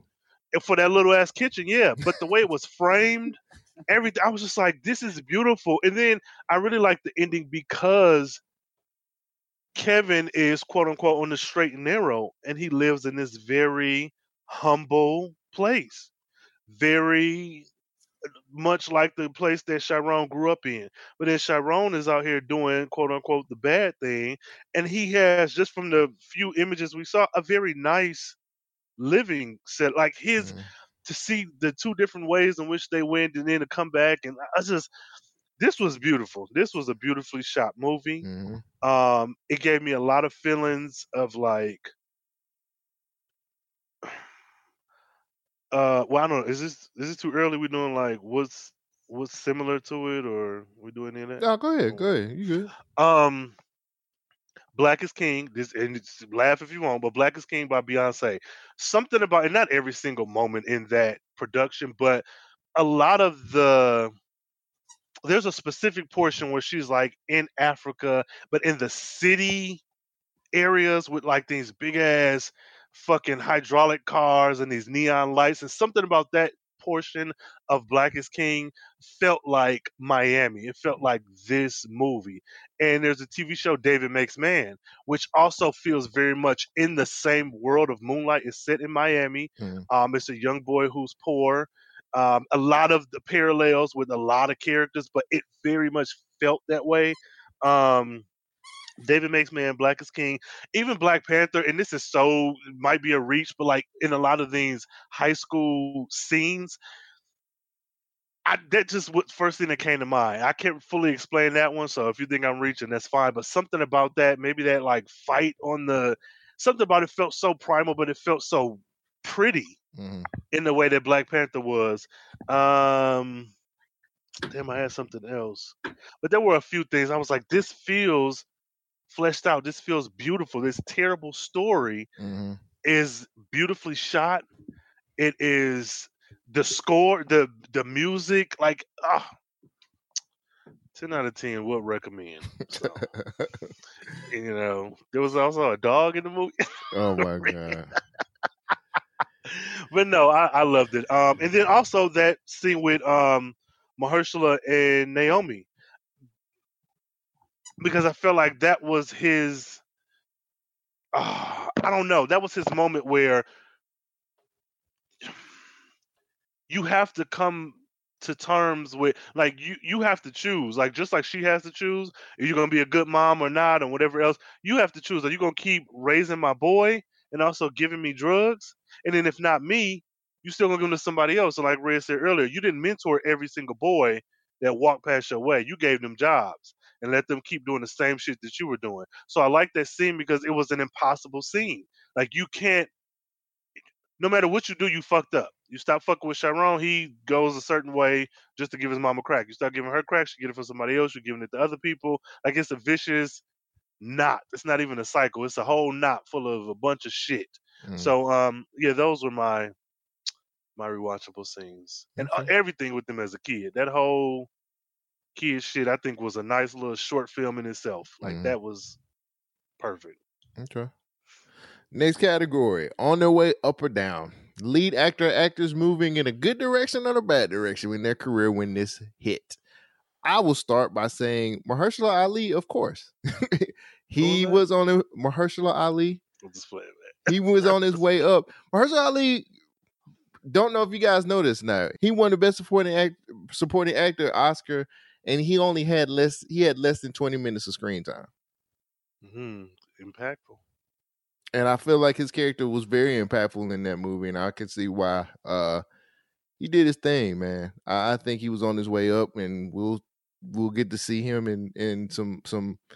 He'll be Blade pretty soon, Blade. but he also was in True Detective, which I think people gave him a lot of praise for HBO. So I Mm. think he's gotten a lot more roles since then, and I think he's most definitely going to be one of our top actors. Red, anybody on the way up or down for you? Trevante Rhodes, I think he Yep. did an amazing job. Um, I don't know if he's been in things. Mm. Yeah, he was in like Bird Box. Mm-hmm. I ain't watched it. Yeah, it was something. It Um, he was in some was stuff. very popular though, so good Yeah. for his career. But I ain't watched that. Well, yeah, he was. I mean, Burning he's been in like Sands. a few, What like else? Burning Sands. He's been in Lady Luck. He was in Bird Box. He's supposed to be in the Mike Tyson miniseries that's coming out, so he's Mm. gonna be in that. That he's in the United States versus Billie Holiday. Uh, so I can throw out there right now. I say on the Alex way R. up. Hibbert too. He played Little. Mm. Those little kids did a very good job. Hey, Them kids Chuck, acted their ass off, they And needed. so him being that young and already being that good, he has a very bright future ahead of him. Hmm. right? Yeah, that was mine. I think Trevante, even though it hasn't been a whole lot since this, I think when you got something like Bird Box where it was a viral sensation, you can't count that out. I think that he's definitely on his way up. Mahershala for his um Jamal Jerome, I think that's his name. I want to say because he Kevin was that in, played yeah, Teen Kevin. Teen Yeah. Can, yeah, he was in when they see us or when they see you, or Janelle Monet. Like it's really hers. I say on the way up, but hers is so different because she is a recording artist. So like in that lane, she's always going to be like a household name. She's carved that lane for herself. And Um, hmm? when she in the movie about the black She was in Hidden Figures. Hidden Both Figures? two Oh yeah, movies she's that been in. two movies that she was in that year both were nominated for Best Picture. Yeah, so like she's solidified, like, and then she does her own indie stuff, like with her Cindy Mayweather, the Arc Android, like that's something that's been around since I was at Clark Atlanta years ago. Um, and she does her own like motion picture stuff, like the video albums. So yeah, Mhm. she on the way up, and she's a good actress. She's not just a recording artist who has dabbled in acting. She is an actress. Um, yeah, so I say them, the Okay. kids, Janelle, Mahershala, Trevante, and maybe Jerome. Mm. Okay. Maybe he's on the way up. Next category, y'all. I want that Oscar. Now, this could go two ways. A particular actor, actress could overact in a scene, or a particular actor, actress could be acting their ass off. Again, I'll go first on this one. Trevante Rhodes as Black. His acting was so good to me. I think he did a damn good job. He had his mannerisms down too, with something that Hmm. you brought up earlier in the conversation. His mannerisms were spot Perfect. on for Hmm. from when Sharon was a kid and stuff like that. In an interview, Barry Jenkins said that the three actors who played Sharon never met during production. Hmm. He I heard wanted that. each of them to build their own persona of Sharon during their respective segments with no influence from the other people. Same thing happened with the actors who played Kevin as well. So he Hmm. basically let all the different ones do their own thing. And I'm just like, to see Trevante, he had to see something. Like he had to see some scenes from these kids because the way his mannerisms and the way he was Hmm. moving and stuff like I'm like he had to see one of them the youngest kid do something because his stuff was spot on. It was just spot on for me. So I think he acted his ass off in this movie. Rain, who do you have in this category? Two folks. Same as yours. I think Trevante. Um, really all of the little Sharon Trevante, all of them. I think collectively as one did what they needed to do, but specifically Trevante, because I just I was able to believe that he was like this was an actual person. Mm-hmm. You know, he didn't pull me out of the story like Kevin Ugly Ass did. You were not. Those were three different people. Um, and Terrell, I think Terrell, like I don't. You could say acted an ass or whatever. Like he's not a phenomenal act, or this role wasn't extremely great. But I think leaning into that bully shit, I feel like that's a role where you could just be outlandish, and I feel like he really did that. Whereas with Naomi, yeah, she hit the like crackhead mom thing, and I think she did very well. But something about Terrell just being an asshole and like being so chaotic amongst all these other people who were, yeah, I'm gonna laugh at your joke, but they were pretty much like, you're the ripple, nigga. You the one that's like extreme. So I honestly think that may not have been his intention to get an Oscar, and I don't think this performance deserved it, but I think he was really leaning hard into his role and like he sold it. Yeah. So Okay. Red. I actually would say Naomi Harris. She did a good job being a horrible person. Just showing like from her being full on addicted to her toward the end where she had that conversation with Black, to the conversation she had with Juan. Because addicts are real good at pointing your shit out to you. If you want to ever get read to death, an addict can do that. Because Talk to a I don't want to look crackhead. at me. I can look at you, but I can tell you all about you. And so they're very good at pointing out the flaws in others because they don't want to look at themselves. I just think she did a really good job, even though, and I feel like even more so knowing that was a role she did not want to portray. Yeah, you're right. Like knowing that now, because I didn't know that before, but even like that makes me feel like even more she did an amazing job because she could have phoned that shit in because she didn't want to be there. Yeah. Yeah, and she right. didn't. Yeah. I agree. Good job. Next category. Is this a believable love story? Could you see this happening in real life with these same two characters? Rain. Yeah. Yes. I've seen this. I've been in this fucking story, nigga. I've been there. So yes, absolutely. This is true. Yes. God damn. Yes. Yeah. Very believable. Yes. Lord, yeah. Unfortunately, it happens to this day. So yeah. Red. I've heard your answer, but just can we get it officially now, please? Yes. So again, doing the work that I do, I work a lot with, especially teenagers, that are in the LGBTQ plus community. And this happens a lot. Like this either unrequited or this secretive situation where they've fallen in love with this person that treats them really well when they're together, but has to act like they don't exist, or that their relationship isn't what it is. Like I haven't experienced that personally, but I've helped people that have, and so this is very believable. Like Sharon could have been one of my clients. Yeah, he should have been. Maybe he would have ended up differently. Yeah. His mama, well, I don't do substance abuse. I could have referred her. She could have been a referral. I guess we're gonna be 3 for 3 on this one. I most definitely think this is a believable love story, especially when a nigga call you 10 years later. Yo, hey, motherfucker call you. Hey, big ass, I ain't seen you since high school. What are you doing? It's me.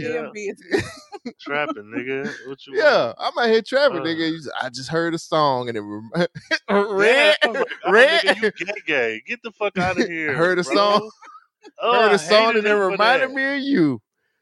Come on, baby. I hate it. Come on, baby. It's me.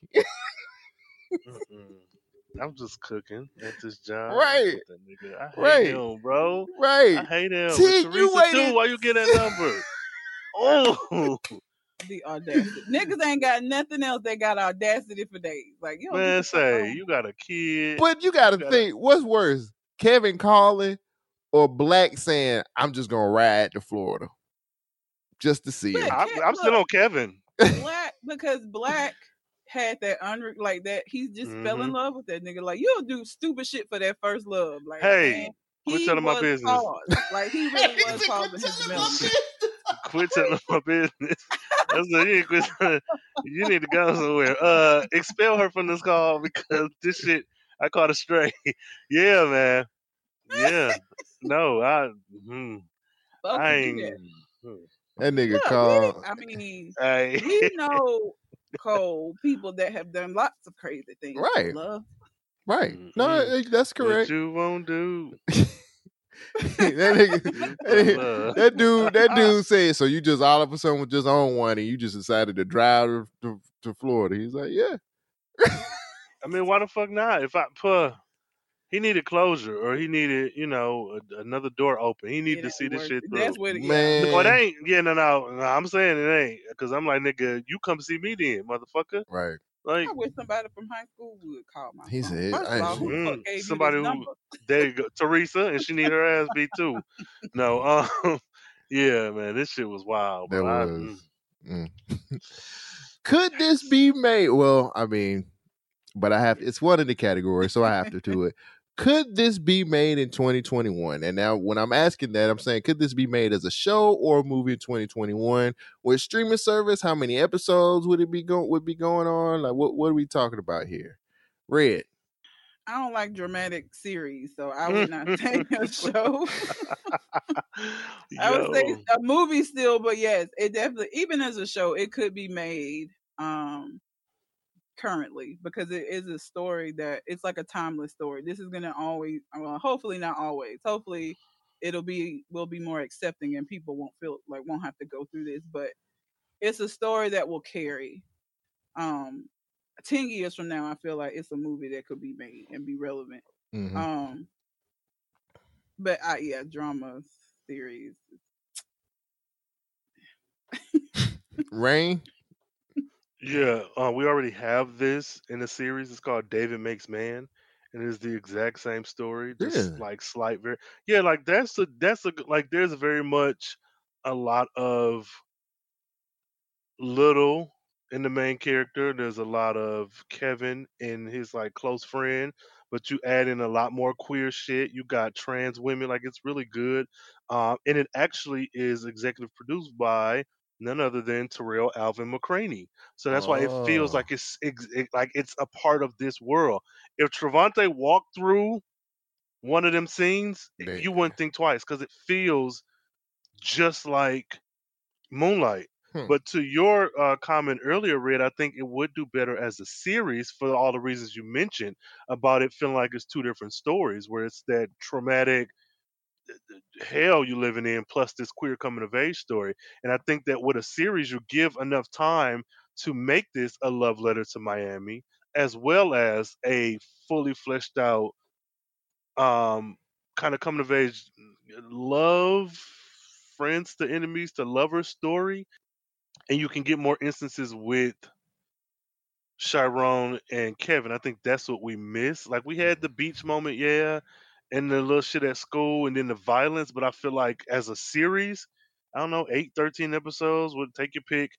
That David Makes Man does what, because even the mother drug element is there, but not to spoil too much in David Makes Man, it's like after treatment. Like it's her it's yeah. So I say fuck everything I said. David Makes Man is the perfect follow up in the universe story. It's Moonlight. David Makes Man is Moonlight. I would say honestly check it out if you can get past the first episode or two. Sure, if you can't, then it's not for you. But I think this is very much Moonlight. Wow. It's 2 seasons. So. I actually said it would work as a show. I said put it on HBO Max. I want a 6-episode show to show what happens after they spend the night together. I want to know how they're gonna maneuver as Kevin and Black now, because they've reconnected. Exactly. I mean, there's things that they're both gonna have to deal with as adults. Like you no longer have the disguise of school or any of this other stuff anymore. Like, how does this? Because clearly, and I think we've all said this, Black loves him. He loves this nigga, and for all intents and purposes, Kevin feels the same way. Is it fucked up how he did it? Yes. Do he love that nigga? Yes. They love each other. I need 6 episodes to tell me how they maneuver through society with what they both do now. With Black trapping and Kevin being his cook, and they gotta maneuver through all of this, and on top of him and on top of Kevin being a baby daddy, like I want to see how this works, and do they end up making it work? So Black would have to be an Omar type nigga to make that work in the trap world. Then nobody fuck with Omar. They knew better. Well, I mean, they killed his little boyfriend, but you know. Oh, I mean, they did. But I would like to see that just 6 episodes, just to tell me what happens after the night after. What happens after they spend the night with each other? Got to see how that works out. Also, if it's on Max, I want full frontal nudity. I want to see them niggas fucking. Like at this point, no, nigga, we gonna make this a series. Let's see some skins. I need to see some ass shaking. Shit, I ain't gonna fucking hold you up, nigga. I'm with it, everything you said, but like, throw me a bone, nigga. Give me some nudity. What the fuck? He said, throw me a Show bone. that scene from the front. Like, what's happening on the front side? God damn it, at the beach. No, but yeah, no, I'm with you though. Said, throw me a bone. Throw me a saying. bone. Ain't no way. Trevante, what? We got that nigga they made us watch him with Sandra's bland ass. Let me see him with this melanated nigga.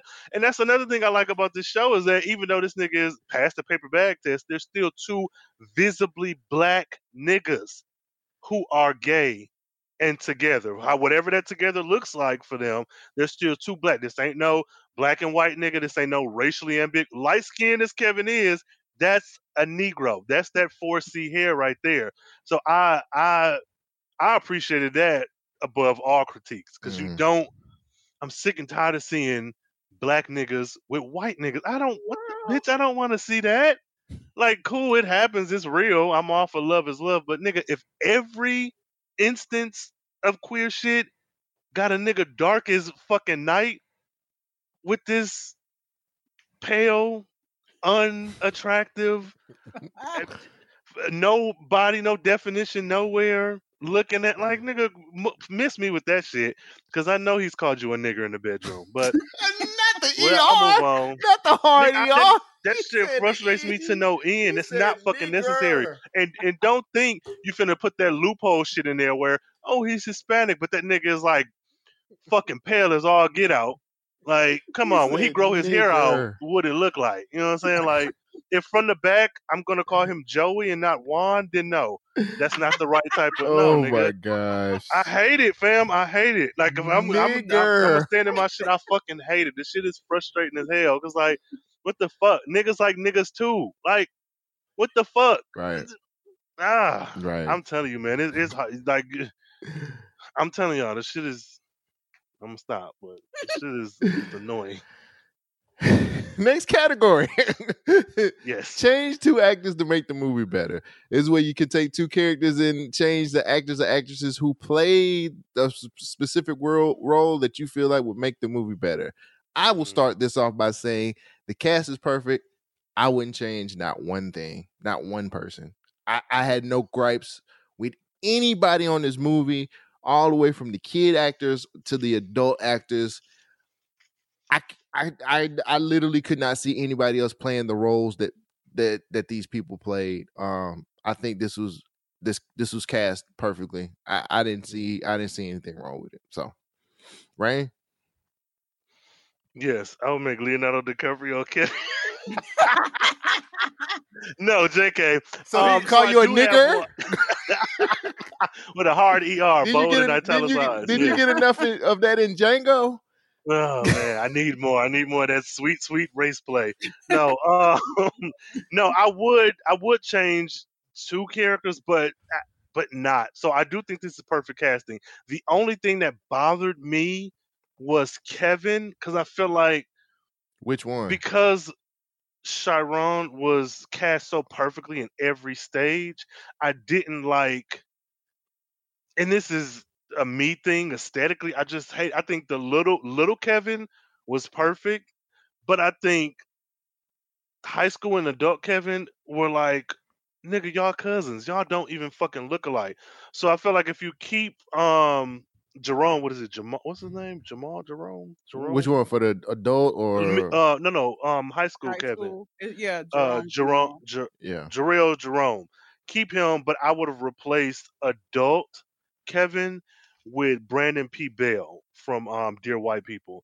And I think they Oh look more similar, yeah. and I honestly think he would have been able to um carry those scenes. Now, the only thing that stops me is that I don't want to fall into the trap of, and this may be news to you guys, but when it comes to gay shit, everybody's 6'5", hard bodied, attractive. But if you're a little bit fat, a little bit short, a little bit ugly, like you're not included in the conversation. Not to say that adult Kevin was those things, but looking at him, that actor next to Trevante Rhodes, there's a clear difference in what we're looking at. And I feel like him being this short nigga, go ahead.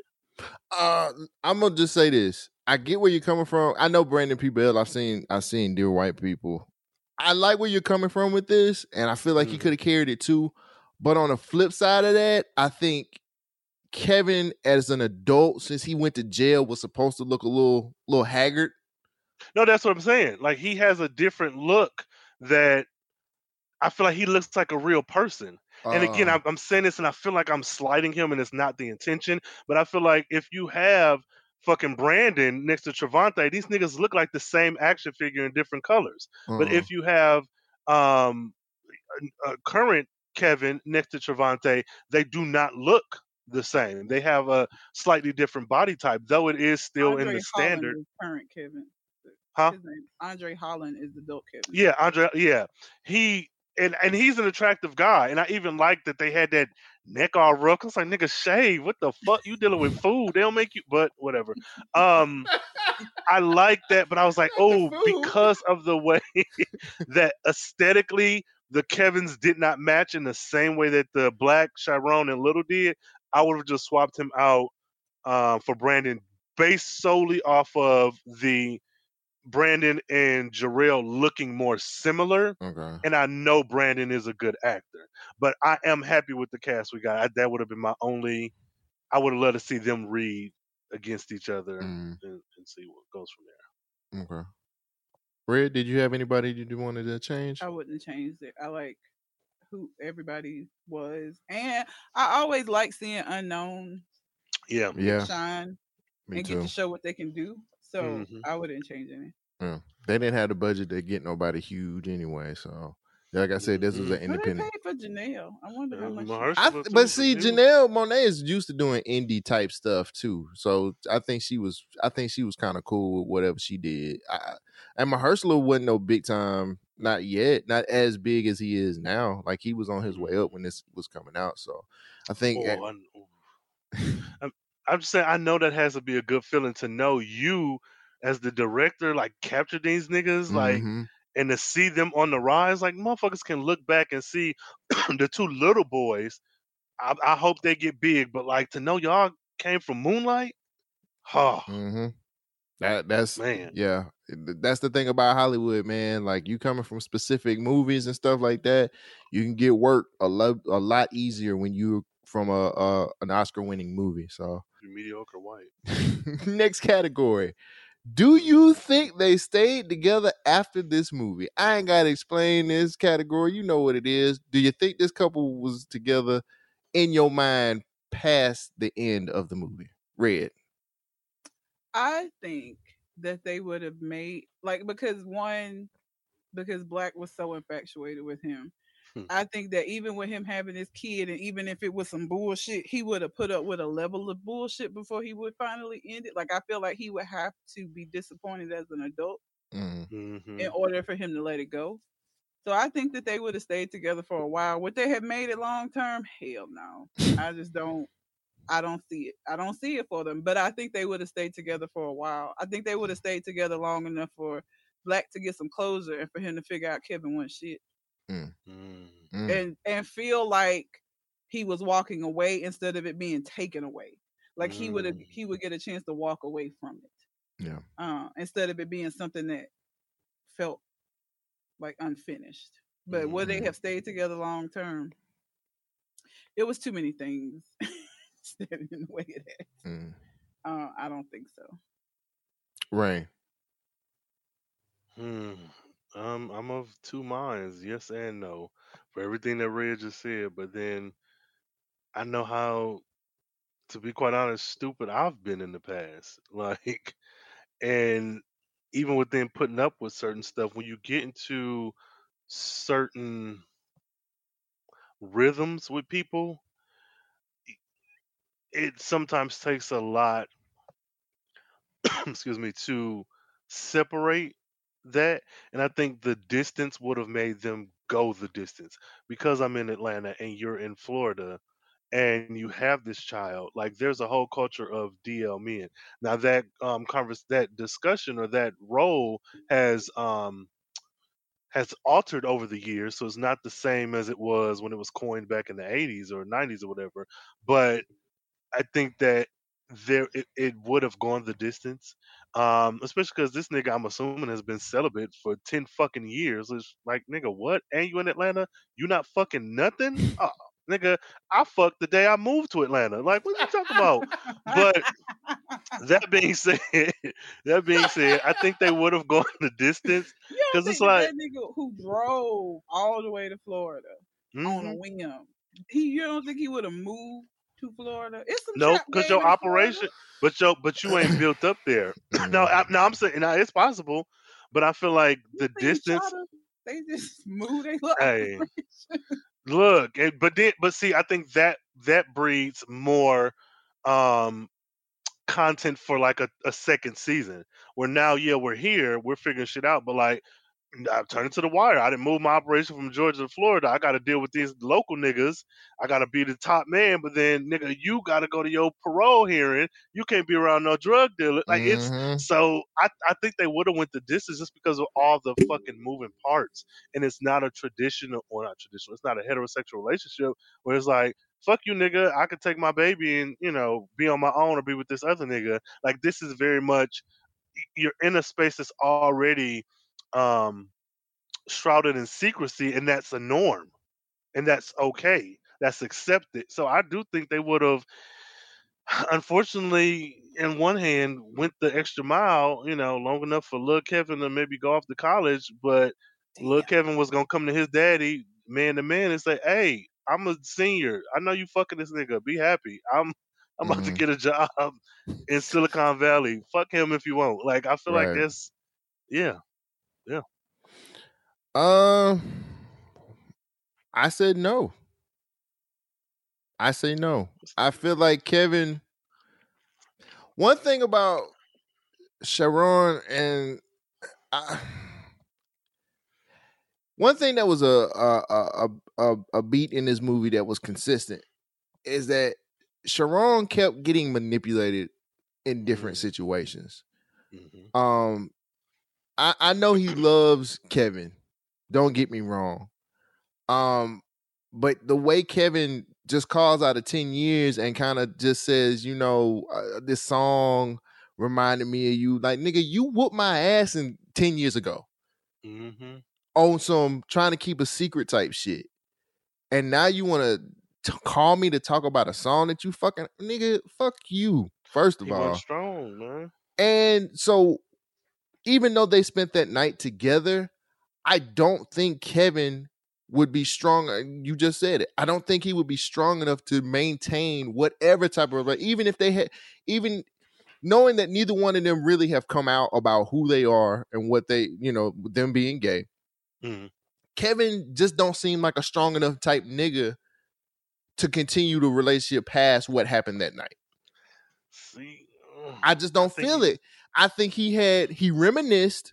He heard that song, reminisce, wanted to see Sharon, and he seen him, and they had their night together, And I just felt like he would have just been like, I ain't really with this. I got a son, I got a kid to raise. I got to do all these other things. I just don't feel like Kevin would be strong enough to maintain a relationship past that night. That's just from me. That's how I look at it. You don't think he would have manipulated that nigga? I was saying Sharon wasn't strong enough. The nigga still 15, 10 years later. Like, But I feel like it's a whole lot of never happened. It's a whole lot of they never got a chance to do this, never got a chance. And I feel like once those things occur, I don't know. Like I feel like the appeal of it will wear off. I think it would be Sharon that will walk away. I mean, like Black. I feel like Black would finally, because I feel like that's what happened. Like in the fucked up positions that I have been in, like eventually I just be like, this nigga ain't shit. Like I don't know what the fuck. What am I doing? yo. Doing this? Like at some point, with some people, it's taking me longer to get to that point. Now it's like 2 days later. But like young me, young me, it made it take a little bit long. But eventually, I always got to the point where this nigga's not shit. Like I just really have wasted so much time. Let me move the fuck up. I feel like he would get there. I think it's more like it's kind of like you romanticize what you didn't get to have. Yep. And so for both of them, I think they're romanticizing this thing that never really occurred. Like all that tension that you mentioned in that last scene, I feel like it's just them getting to the peak of this thing that they've been climbing this mountain for all of this time, and they finally getting to the peak, to the top of that. But it's nothing but a downward spiral. I'm willing to accept that Sharon would walk away. I just think it would take a long time. I think it would take a while. And then again, maybe not, because Kevin ain't shit. So I don't know. Yeah. And like I said, I feel like sometimes when things don't work out, you romanticize it, and then like when reality set in, you be like, "Oh shit, I don't know what the fuck I would think. I drove down here to Miami." Hello, gas money and all. This nigga offered me. He trapping. He got plenty. He a dope boy. He ain't gotta worry about no money. He got gas. He got gas. Nigga, 10 years later, it's a waste of my money and my time. Little ass apartment. I'm mad at him. I'm mad at Kevin, fam. Shit, stroking this nigga head. You know, you need to. Final category. I'm not doing this with you today. Final category. Red. Who won the movie?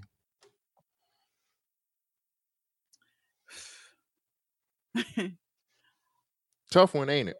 It is a tough one. I don't know. It's okay if you don't have a winner. You don't have to have this. You don't have to have a winner. I don't have. Is there a particular reason why?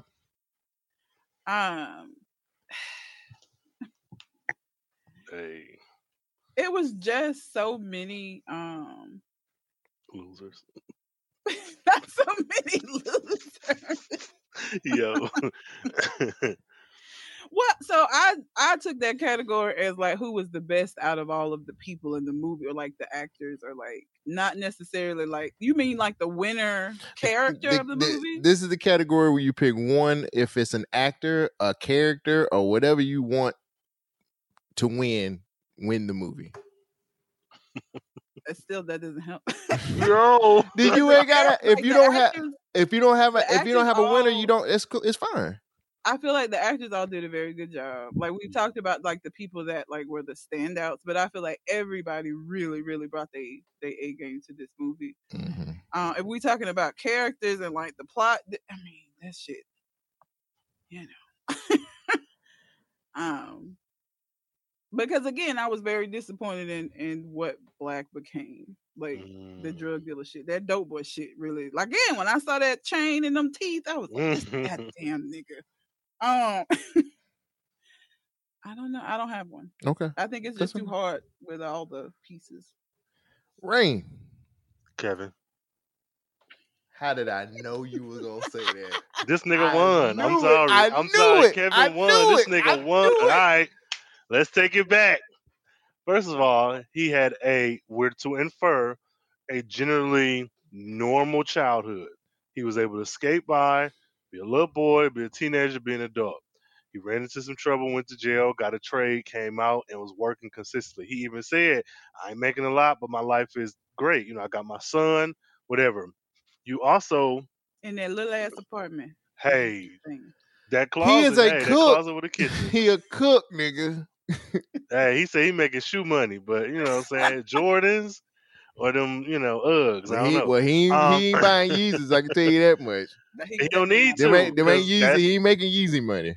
he ain't got to, because that's the other part. You connected with this nigga who you fucked over, so you were able to grow up, get thrown into this situation, throw this nigga under the bus who you had a genuine connection with. I'm going to assume that Kevin didn't do this with a whole bunch of other boys. It was like you fucking all these girls, having a good time, but this was your one special whatever. You sent this nigga away with your actions. You grow up relatively normal. You run into some trouble, go to jail, pick up a trade, come out. You got a baby. You don't have to be with this woman. I don't know if he wanted to or not. You could be with somebody else.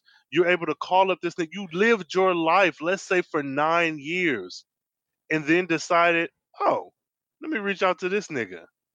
You talk to Teresa, you get back in touch with him, and you get to get that old thing back. You get to pick up as a 15-year-old boy, relive your youth again for however long, be it this one night or whatever. But you won.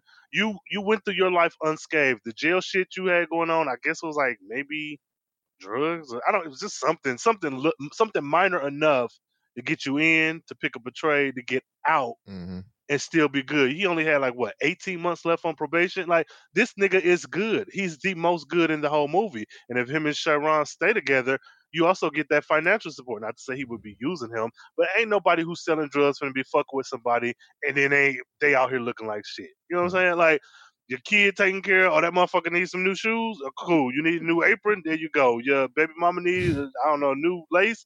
Got it. Because this the nigga that's so infatuated with you from childhood, because his hold you got on him. Chiron would do anything for this nigga, so he won. This nigga won the fucking movie. His mama's in Chiron mama is in this little drug shit, so cool.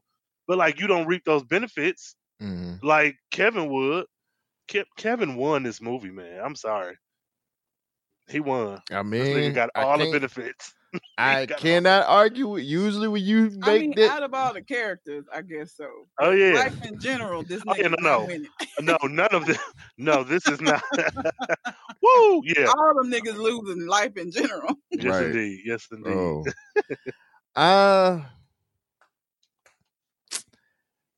My answer is probably going to be the most. Who cares? We did. We won.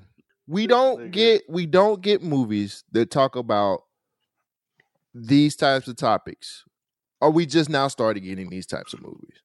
I think that the way this was portrayed, I think the way that it was shot, I think the way that they put things in perspective on this movie was amazing.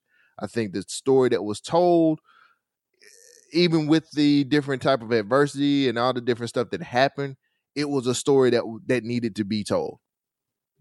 I know a lot of people might not feel that same way, but I feel like it should have been told. This movie went through a couple of different struggles as far as like, they didn't even want to give this movie the best picture Oscar. They literally said, let's get this white casted movie an Oscar on some fake shit. They literally sat up there and tried to keep this movie from winning what it deserved. And that's fucked up. People are lying. People consistently lying on what the budget of this movie was, not because, you know what I'm saying, they went that route because they wanted to the studio wanted to show, hey, no, we were behind this film. We wanted this film to flourish. We love this kind of stuff. And Barry Jenkins, for all intents and purposes, if you've ever seen him in an interview and speak, very classy guy. It's not very messy when it comes to this kind of stuff, but he's most definitely going to point out that, hey, I didn't have $4 million to make this movie. We had to put together a budget, and I had to have this white man come in here to get me a little bit more. Savior. Hey, you know what I'm saying? It was a struggle for them to be able to get this story out. It was a struggle for them to get the awards that they deserved. It was just a lot of struggle that came behind what they wanted to tell in this movie. I think it didn't really hit a stride until post Oscars, if I'm not mistaken. You know what I'm saying? Because it won Best Picture. I'm so glad that we're able, as Black creatives, to be able to put these types of stories out and be able to tell what we need to tell on a big screen. It's the stuff that happens on these types of movies is a lot bigger than what we think it is, because we look at. I mean, if you would have told me that we had a movie like this come out, you know what I'm saying? If you would have told me that in like 2010 or something like that, or 2005, I'd be like, you're fucking stupid. Yeah. But you know what I'm saying? For them to be able, for Barry Jenkins to be able to get this screenplay out here, to get the movie made on a shoestring budget. This movie had, I think, this movie had made, the budget was smaller than Rocky. I don't know if y'all know the story of Rocky, Sylvester Stallone's Rocky movie, but that was an independent film when it won the Oscar for Best Picture. Oh wow, I didn't know that. And it had a bigger budget than this movie. You get what I'm saying? This is probably the I think the smallest budget indie film that ever win on Best Picture Oscar. You get what I'm saying? Like, yeah, it opened up a lot of different doors and a lot of different situations for a lot of people. So I really feel like us as a people, we won by this story and this movie coming out on so many different levels. So, for sure, hard agree. I do want to mention also, because you talked about the budget and how like the people would have been paid more if it was $4 million, but also I want to say by lying about the budget, you're cutting the actual profit, because that's a $3 million or a $2.5 million profit that they made for being 1.5 million to make the movie, and then get 27 whatever, versus if it was 4 million. Like you're undercutting the actual profits by saying, oh, we spent 4 million. No, nigga, like, but yeah. So I'm just happy that we're able to make these types of movies. I hope that, more, directors, especially Black directors and screenwriters, we need people get more opportunities from where they're from and get more opportunities to be able to tell their stories. So I feel like we just won. We did, as people, viewers, all that stuff. So that's where I'm going with mine. Yeah. Ladies and gentlemen, that was it. We just this is the season of Black Love, but damn, I don't know if we. I don't know if we found the right love stories in that, Rain. Who knows? I mean, shit, hell, love is ever changing. I don't know. It's like a river. He's rolling, rolling. No, stop. Red, tell people if they want to get in touch with you. Tell people where they can find you. You say me? Yes, Red. Yo. Well, and you can find me on Instagram. I don't really tweet. Really, the only way you can find me is on Instagram these days at red_calamity. I don't know about Conversations Calling Artists. We were coming back, but it's been postponed. So you can find me on Instagram. Rain. What's up? All right, y'all. I'm so done with your plan. Hey, you know what I'm saying? I'm passing that paper bag test, nigga. So what's up, y'all, man? You can find me out on Twitter, you know what I'm saying? Rain Coleman, hit the @ and I take booty pics, so send them to my inbox. If you take them, you're gonna so regret that. Send me them jiggly booties. No, Rain Coleman and shit. IG the same. I'll be out here podcasting. Happy to be on this show. You know what I'm saying? And man, just check us out. Stay here for this season and all that. Enjoy Black Love. Okay, guys. Make sure you follow the podcast on Twitter @WeWatchThis. We tweet on a regular basis. We got some other stuff that's going to happen this season as well, so just kind of keep tabs with that. If you want to follow, my ass will be back. I'm coming back because these niggas can't keep me on the show. Anyway, if you would like to get in touch with me, you can always hit me up on Twitter @ColeJackson12. I'm also on Instagram @ColeJackson_BYNK. We appreciate everybody getting on the listening to the podcast and support. Make sure you share with your friends, man. Let them know there's a Black movie podcast out here that's talking that real. Sure. Thank you guys for joining us. We will catch you next week. Take care.